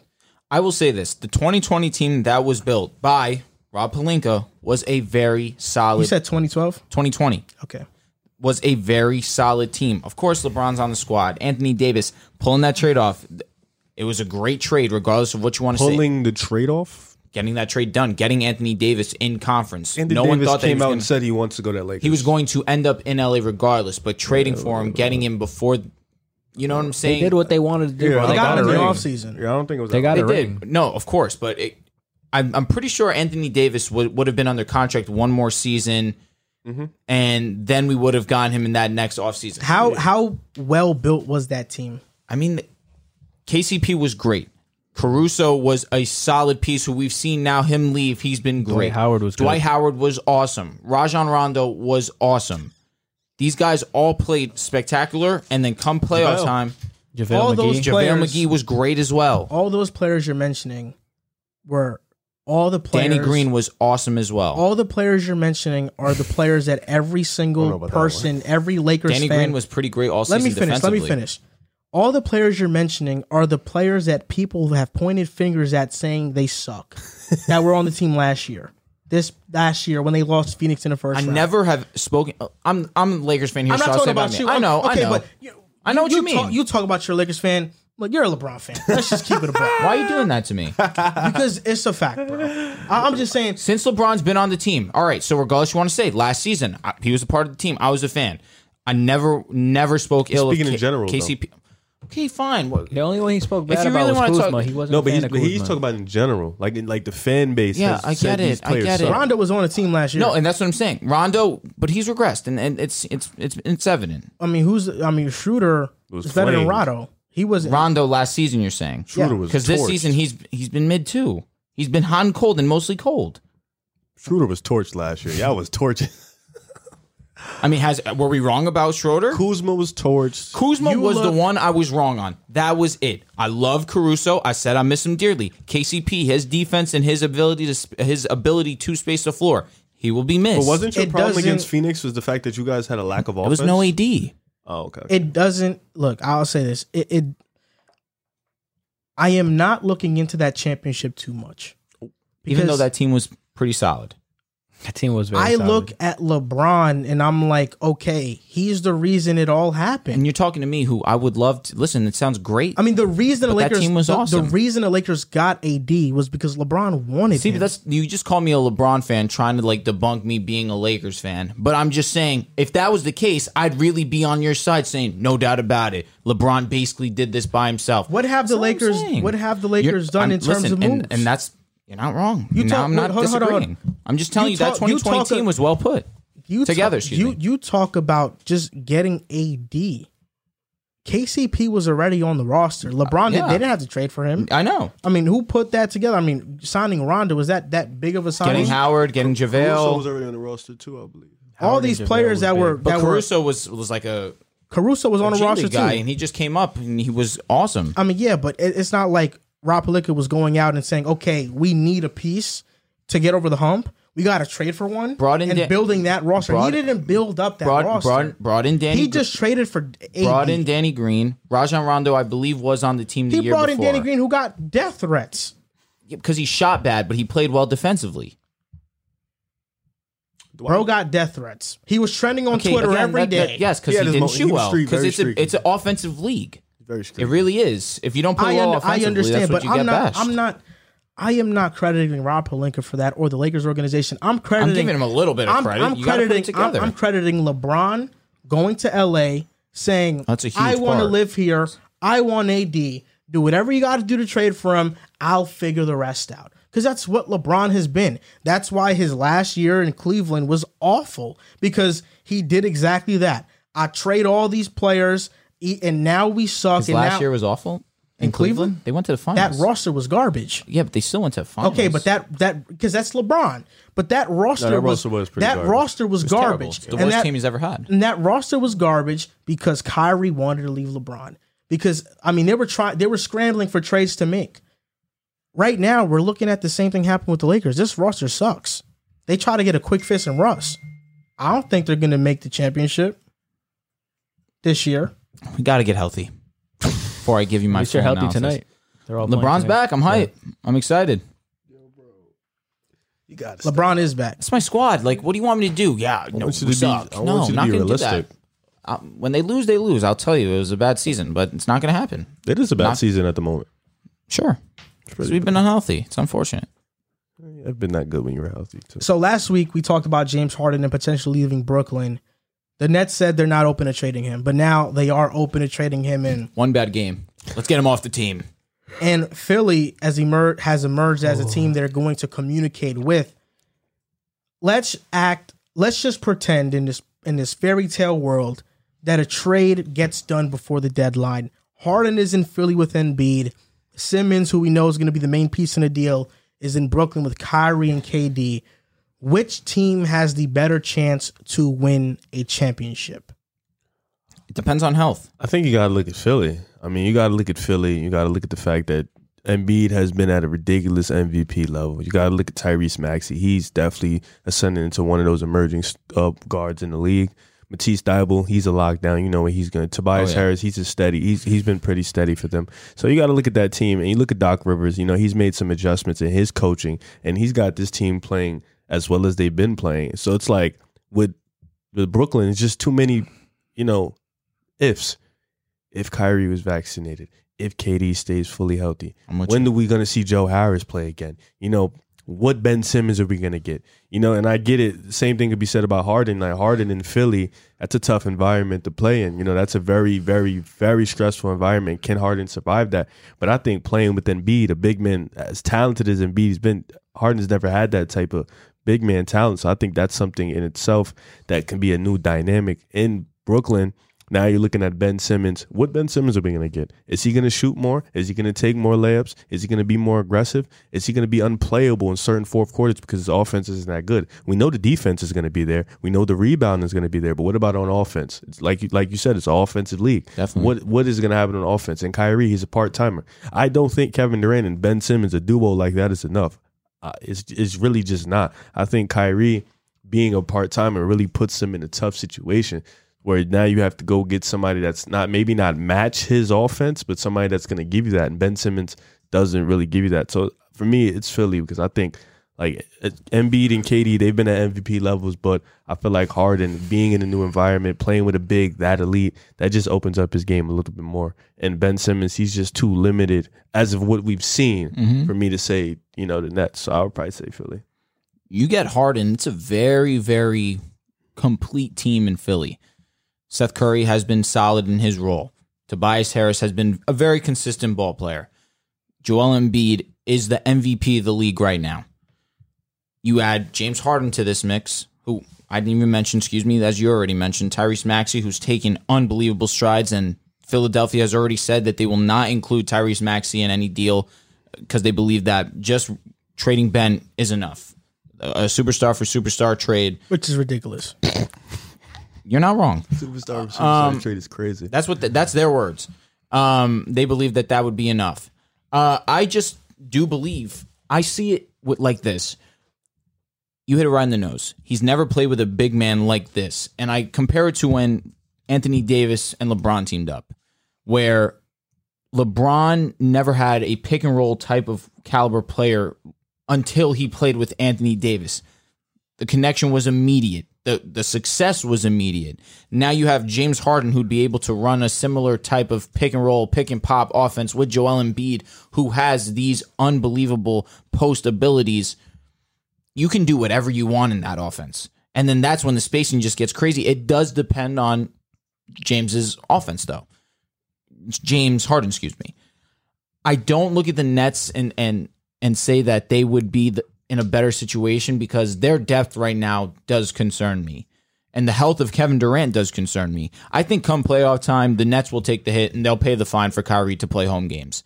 There's a stipulation that they could do that. They just have to pay a fine. I do believe that if it comes down to it, they should. This is their championship window slowly but surely is closing. As long as you have Kevin Durant, you're going to be in conversations, but how long can you rely on Kevin Durant to be healthy? I think if I'm Philadelphia, I understand that this roster I have is very, very good, and I have some decent depth on this roster.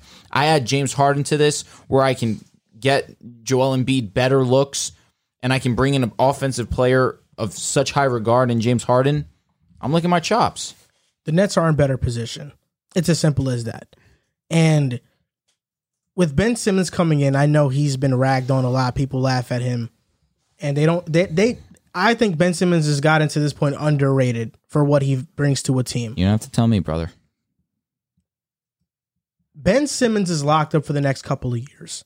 If the Nets get him, they understand we're going to have KD here. We're going to have Simmons here. Kyrie re-signs back because he wants to play with KD. They now got a group of guys locked in, committed to the team.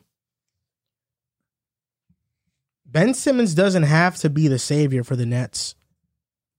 In Philly, most of his criticism in the playoffs stems from his lack of aggressiveness.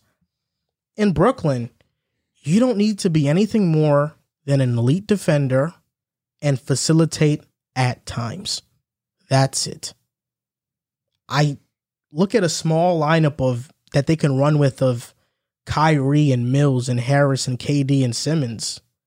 And I'm like, the spacing in that lineup, Simmons can have a field day. When you have two players like Kyrie and KD who can drop 30 on any single given night, who have both averaged 30 in the playoffs before on excellent efficiency, I don't need 15 from Ben. Ben can give me 10. Ben can give me 8. Just play great defense and we'll be fine. It's not going to be just Ben. It's going to be Ben and maybe Thibault goes or Korkmaz goes or Niang, one of these other players and maybe some picks. It's not going to be just Ben. The Nets wouldn't do that. And if Philly wants to take the risk and try to wait for Harden to get there in the offseason, good luck. They don't have cap space right now. They're going to have to trade Ben Simmons regardless. Tobias Harris is a big cap casualty. And if they trade those guys, now you got to get players whose contract aren't overly expensive so you can sign James Harden if he becomes a free agent. So it's much more trickier. I look at Philly, and you're right. It doesn't sound like a bad roster. Harden, Seth Curry, Danny Green, Tobias Harris, Joel Embiid. That's a great roster. Off the bench, Korkmaz, Milton, Niang, Drummond, Maxey still. I think Doc Rivers is a better coach than Steve Nash. If Thibault is moved, who is their defender? Who is their defender on the... If the Nets and Sixers get into a series and they don't have a Thibault, they don't have Simmons, who's guarding Kyrie? Oh, Harden's going to go. Oh, Danny Green? Danny Green becomes their best perimeter defender.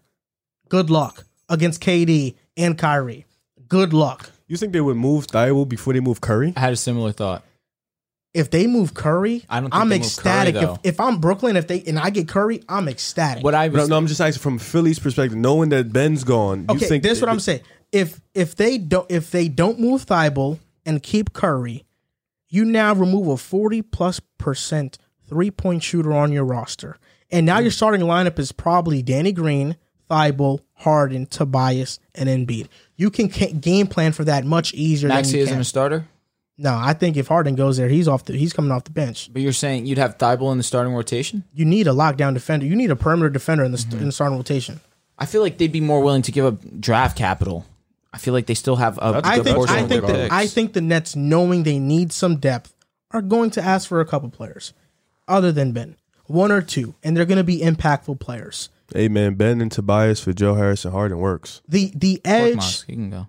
the edge the Sixers have is Joel Embiid because the Nets don't have a center. That's really it. But Philadelphia's offense is going to be so much more different if Harden goes there. They now become a heavy pick and roll team. Yep. Right now, they're currently 26 in pick and roll man frequency. That would have to go up to number 1 in the league with James Harden. They're currently 19th in isolation. Harden on every team he's been on has been first in isolation. That changes. They're currently first in post-up frequency with Joel Embiid, rightfully so. Definitely. If Harden is there with his increased isolations, that now puts them in the top 5 of the league because that's how much he demands. He's that great of a player. With now their enhanced pick and roll man frequency, you don't get the same post touches for Embiid. But you don't And think the that's pick where roll will they've help been them, thriving. I think that Embiid, the pick and roll, him having Harden as a pick and roll partner would be awesome. Would be amazing. I think Embiid, he wants the ball. He'll get it. Yeah, so you don't think they're like, you think they're first in post up. You think that's gonna drop far enough for where Embiid is not gonna get touches? I do think it is, and this is the thing. Not all big men want to be role men. They want to catch the ball in a block, and they want to go do the work themselves. The reason Dwight Howard left Houston and Harden and him have beef was because Harden said, I just want to run pick and roll, and Dwight said, I'm trying to get some post touches. Yeah, I get that, but Embiid is at that not point. Dwight. At that point, James Harden had every right to demand that because he was by far the better player. But going into Philly, is he going to take that much of a backseat to Embiid? He probably will, because he probably understands Embiid is probably the better player right now. He's done it with KD. I feel like he can do it again. But now we're not getting the same Harden.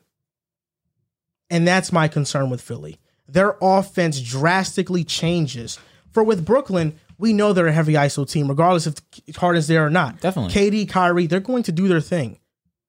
Ben Simmons can seamlessly fit there, won't have the pressure of a big, gigantic market, and he can just play a role and be at ease playing that role, and the Nets need defenders. I want to. No, go ahead. What's because you said something that I thought about. You said when Ben Simmons was playing with Philly last year in the playoffs, he had a certain amount of responsibilities. I don't think, like, if he goes to Brooklyn, I don't think his responsibilities decrease or increase. It's pretty simple. If you have a mismatch, take it. If you're wide open for a layup, take the layup. I think it's going to be similar in Philly. Like, you're talking about how he can seamlessly work into that role. He's still going to be a guard. Like, the question, I guess, the same question that you have for Harden is the same for Ben Simmons. If he goes to Brooklyn, is he going to be a guy where, we don't need to guard him because he's not going to take the shot? Is he going to be a guy on offense where it's like, how is the spacing drastically going to change if this is a guy we don't need to guard? You said the spacing is going to be great.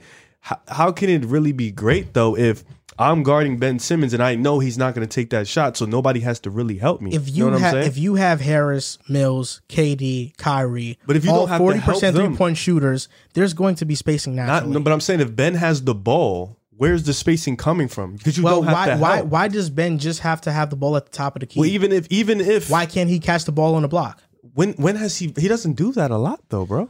But why can't he? But that goes back to the same thing I'm saying. You're assuming. I feel like you're assuming that the only scenario Ben Simmons is going to have the ball is at the top of the key. No. I'm saying defenses can. What I'm saying that's what history has shown. What I'm saying is, I understand but it's not. That's no. not What I'm history saying has is the shown. same. How you have so many questions for Harden, you was so quick to say Ben can easily do this when the history has shown us he has been more problematic in changing his game, bro. It's the same thing. So the same you went in and you said Harden has this. There's certain things I don't know. It's hard for me to because he won't do this. But Ben Simmons, what he's shown us, not just in the regular season but in the playoffs, is what we've seen, and that's the question. Why I'm asking the question. Simmons hasn't had a problem changing his game.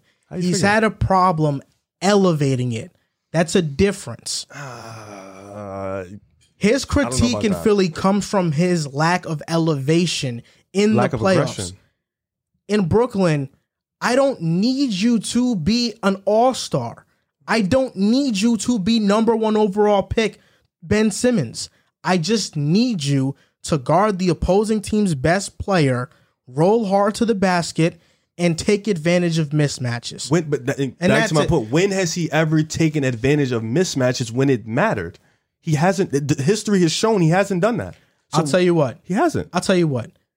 My faith it's faith. Right, in Brooklyn is not predicated on what I have seen or not seen from Ben Simmons.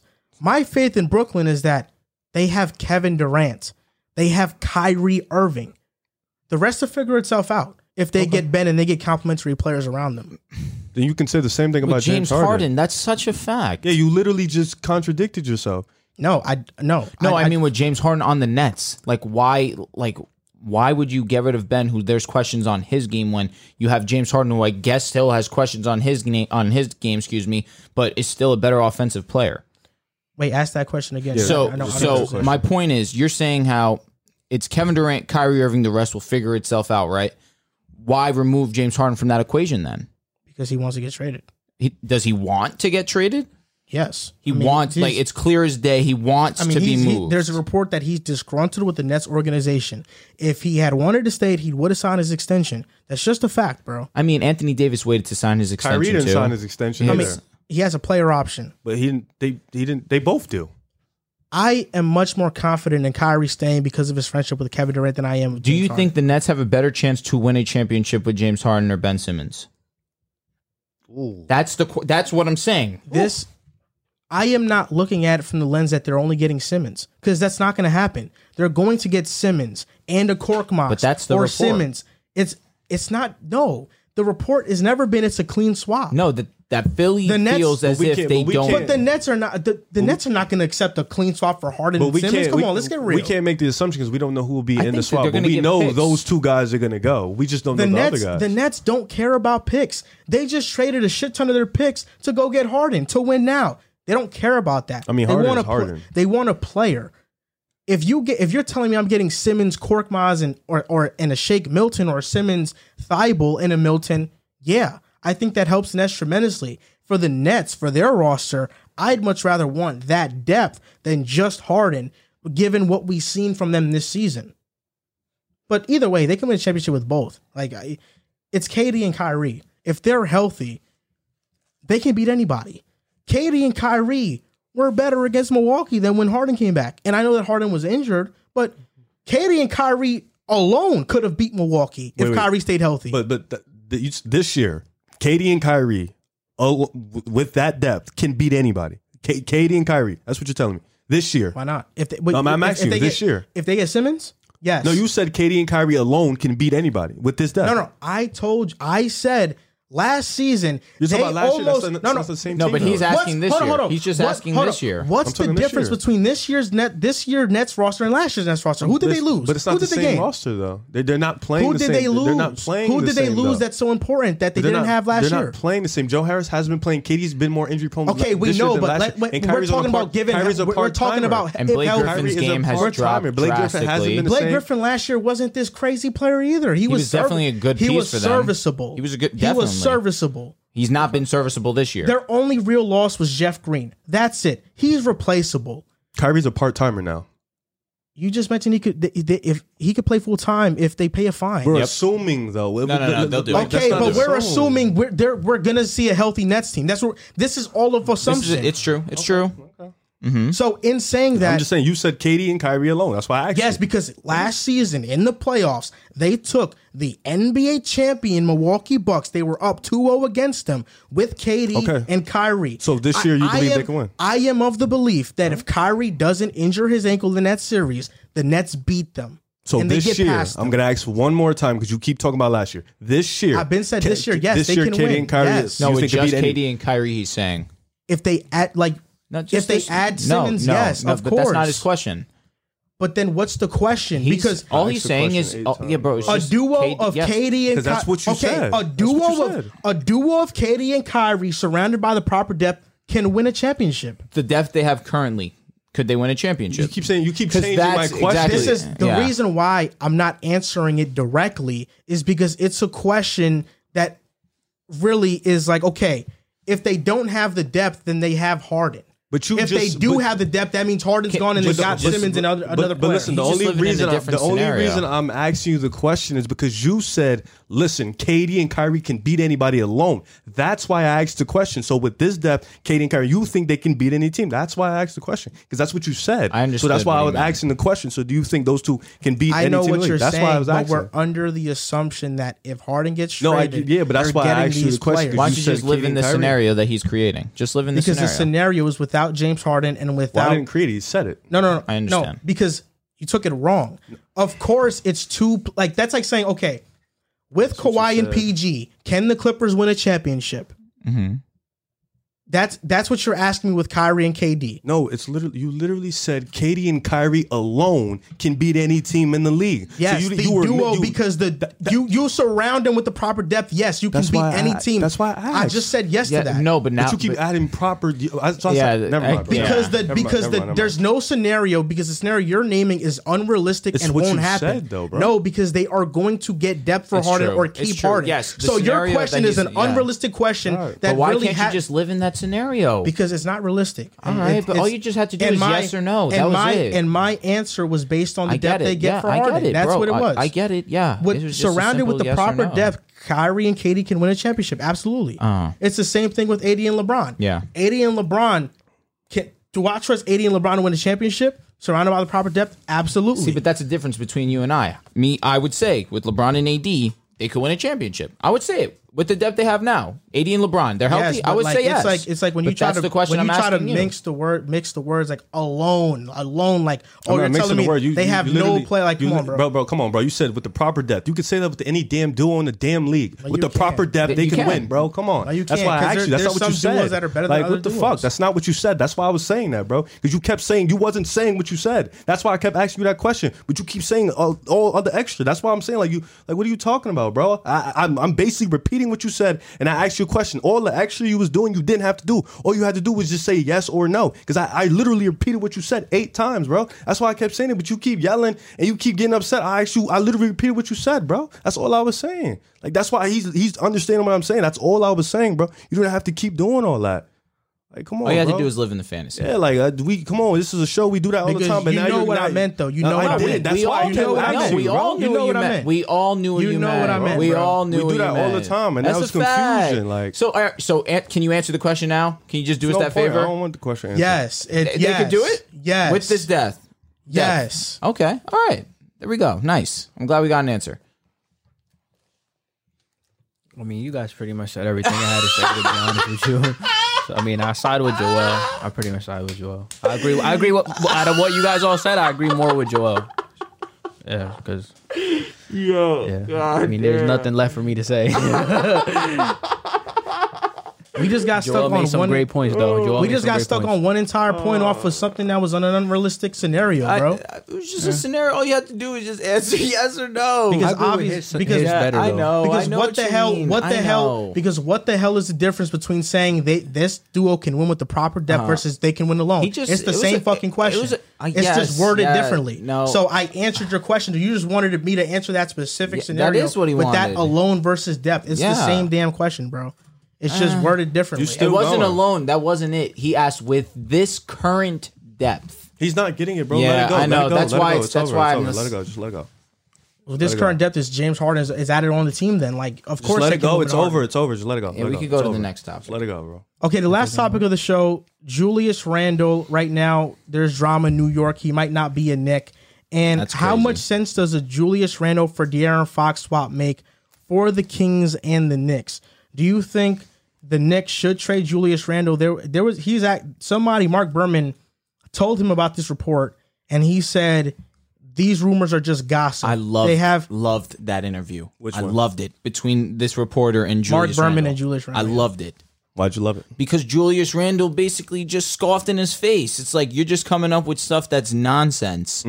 And you know, Julius Randle hasn't been playing great, and I've been very critical of him, especially over these last couple of weeks. Last 2 games, he started to put in the right direction. Hasn't completely turned into Knicks wins, but you know what? He's from what I'm seeing in this video and just the last couple of games alone, his attitude towards the game right now is starting to shift, and he's starting to understand, you know what? I'm riding with my squad. I trust my squad. I'm going to trust my abilities, whether I play good or not. It's getting to the point where he's on a it is what it is attitude. Those are dangerous. Those are dangerous types of ball players. And again, I've been critical of Randle. I don't think that he's a quarter of what he was last season. But I can respect an answer like that. A reporter's coming to you trying to clearly get a reaction. And sure, he got a reaction out of him, but it was the right reaction where it's a BS article, a BS statement that was just made up out of thin air. And Julius basically just said, you just want to start something within our organization that's unnecessary. I loved it. Some has speculated that he won't get traded because the not. Knicks PR put this video out. It was great. The Knicks YouTube channel put this video out. It was awesome. Which means that he might not get traded, which is honestly making me sick to my stomach. Because I want to see De'Aaron Fox in New York. I get it. It's De'Aaron Fox, and you guys need a true point guard. Is Fox a true He's not point a true guard? point guard, but he fits their timeline. 'Cause I think they're gonna trend towards the You know, younger side now because they know He isn't they a can't get the most true out of point this guard, team. but he's definitely The he, Knicks he has a need- higher ceiling than Julius The Randle. Knicks need a point guard, and that's no denying that. But Fox is also another guy who's been struggling this year, just like Randall. So and he started to cook up though. I like, and you know what? I like Fox in a new environment. You know, I think New York would be a good spot for him. They need a point guard. You know, they need somebody who could defend. He seems dejected. Yeah, and he seems like he just needs a new environment. I think, like, you know, he offers defense. He's a good playmaker. His jump shot is getting better. You know, it's not there, but it's getting better. You know, he's really fast, and I feel like he can play under Tom Thibodeau. But I think a swap like Julius Randle, I think in Sacramento would be cool. They need a power forward. You know, somebody. doubt. You know, him, Barnes, Tyrese can now be the point guard, a real point guard. So I think that'd be good for him too. Davion has been cooking since he's been in the starting but rotation. He's come on, bro. What, bro? I'm being I'm saying serious. like he's not a point guard though. No, He's I'm more- saying in the starting Oh yeah, rotation. he's been good, but I Since just he's like, been in the starting rotation, I like he's averaged over Halliburton. 15. I feel like will open up Randall's game a lot more because of the I fact that agree. he's such a really good floor general. So I think like if this, you like you said, it might not happen, it might not be true, but if this is on the table, I don't see why the Knicks say no. or they don't entertain it. Yeah, like this is something that should really be like they should make this move. This Fox is, if I'm not mistaken, younger than Randall, or he's still He young. is younger than him. So that's something you look. Listen, R.J. Barrett, Evan Fournier, he's under contract. Mitch, if he comes back, these are guys that can really work around De'Aaron Fox. He's not a bad playmaker. He's a good playmaker. He's a solid floor general. So this is somebody who can really open up their games. And this is another defender that you're bringing in. He's motivated. He wants to play in a new environment. New York, he's played in Kentucky. Like he said, he's never lost until he got to the Kings. Playing in Kentucky, he understands that winning mentality. Going to New York, now he can kind of bring that chip on his shoulder. And now you got a bunch of young guys with chips on their shoulder and that want to be there. And Like, Obi Toppin gets a little bit more yeah, play that's what I'm time saying. Like, also. I think that's a good place. Like, you know what I'm saying? I think that's a good place, but that's just me. I would, if I'm the Knicks, I'm looking at that like, that's a move I got to make. You know, but like, there's other teams too. You know, Pelicans are looking at Fox too. So, like, Fox is a sought out type of point guard, but I think the Knicks should pounce on that Understandably. immediately. The Knicks have to face the realization that this isn't the year we're probably going to make the playoffs, which means we have to go all in on having a young core that can compete for years to come and getting one of these top picks. We're going to get a top pick. Hopefully the lottery gives us some luck this time around. Nope. I like Fox, Grimes, RJ, OB, Mitch. I like that young core. I think we can deal Fournier and Alec Burks. Kemba has been on the table as well that we might get a second round pick from, which is honestly disgusting because he's a player that we had much more expectations for him than that. He's gone scoreless in his last two contests. I feel like this is perfect for both teams. The Kings have an abundance of guards on their roster already. Now, if you trade Fox, you can have Halliburton, Hield, Barnes, Randall, Rashawn Holmes starting. That fits their team better than with Fox and then having to have Hield come off the bench when he's clearly more of a starter and fits that role more. And the Knicks, like you said, it opens up minutes for Obi. And I think right now, Julius Randle, I don't know what he's going through personally, but he's not playing to his level. I think New York has grown tired of him. Julius Randle called out the fans. Right now, it's just not a good scenario for either side, for the Knicks fans or for Julius Randle. Randle needs a new start where fans can start to appreciate his game a little bit more. And in Sacramento, that isn't what New York is in terms of the criticism and backlash you face on a nightly basis. He can thrive in a scenario like that. Yeah, I'm with you. What do you think, JC? Yeah, I mean, I think he fits the Knicks timeline as well. I mean, they need a point guard. I mean, obviously the whole Kemba Walker situation hasn't really worked out, and you know, obviously the Evan Fournier. I mean, the Knicks constructed this team because they were going off the momentum from last year that they thought that they could make a deeper playoff push with this team. Obviously, it really hasn't worked out. Julius Randle's regrets. He's looking like Julius Randle from the first year he was there, putting up pretty much similar numbers on the same field goal splits. And then as far as De'Aaron Fox, I mean, I was watching the Nets and the Kings game the other day, and I've been watching a lot of, you know, I follow this YouTube channel called NF that shows you full highlights of the games, like every shot and everything. That's cool. And Tyrese definitely looks like an above and beyond better playmaker than De'Aaron Fox. And I saw it. No, Halliburton. Yeah. I saw it against the Nets. I think he didn't shoot too well, but he had like about 13, 14 assists. He was running that team well. And I think Julius Randle fits their timeline as well. You get Tyrese and you can bring Buddy off the bench. You got Rashawn Holmes, who's a solid center. You got Julius Randle, Harrison Barnes. I mean, that's a pretty solid team. I think that's a team that could fight for the play-in if everything goes right. And, for the Knicks, I mean, I think it's smarter for them to trend towards building through the draft, because that team that they have this year, or the one that they had last year, peaked. And, obviously at the end of the day, sometimes a lot of these options and pieces aren't going to work out, just like Kemba Walker. I mean, he hasn't looked the same. Derrick Rose has been injured. So, I mean, and then as far as Julius Randle, I think that the relationship between the franchise, the fans, and him, I think his meltdowns and him telling the fans to be quiet and the fans just, jumping all over him and his lack of play and his poor play this year, I think it's a better situation for both players. I think De'Aaron Fox goes to New York Knicks.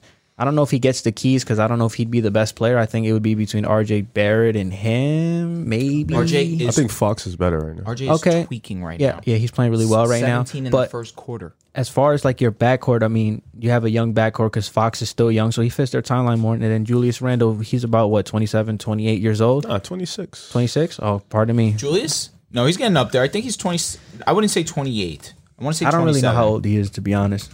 26. I thought it was 27, 28. He's 20. Oh, never mind. 26? He's 27. 27? So, all right. When's his birthday? November 29th. Yeah, he turned. So, yeah, he's 27. So, I feel like he fits Sacramento's timeline more. And I think his style of play, I think we could see a resurgence from Julius Randle in a different role, in a different environment. And I think the same with De'Aaron Fox. He can showcase his talents and help the Knicks, obviously build something going for the future. And I think if you have a backcourt of RJ and De'Aaron Fox, that's that's not a bad backcourt. Then you have to just worry about the front court players. So I think it would benefit both players. And I hope the Knicks pull the trigger on a deal like this. I think it would help both teams out. The trade deadline is the 10th, which means that we won't wait long for what actually happens during this deadline. I'm excited.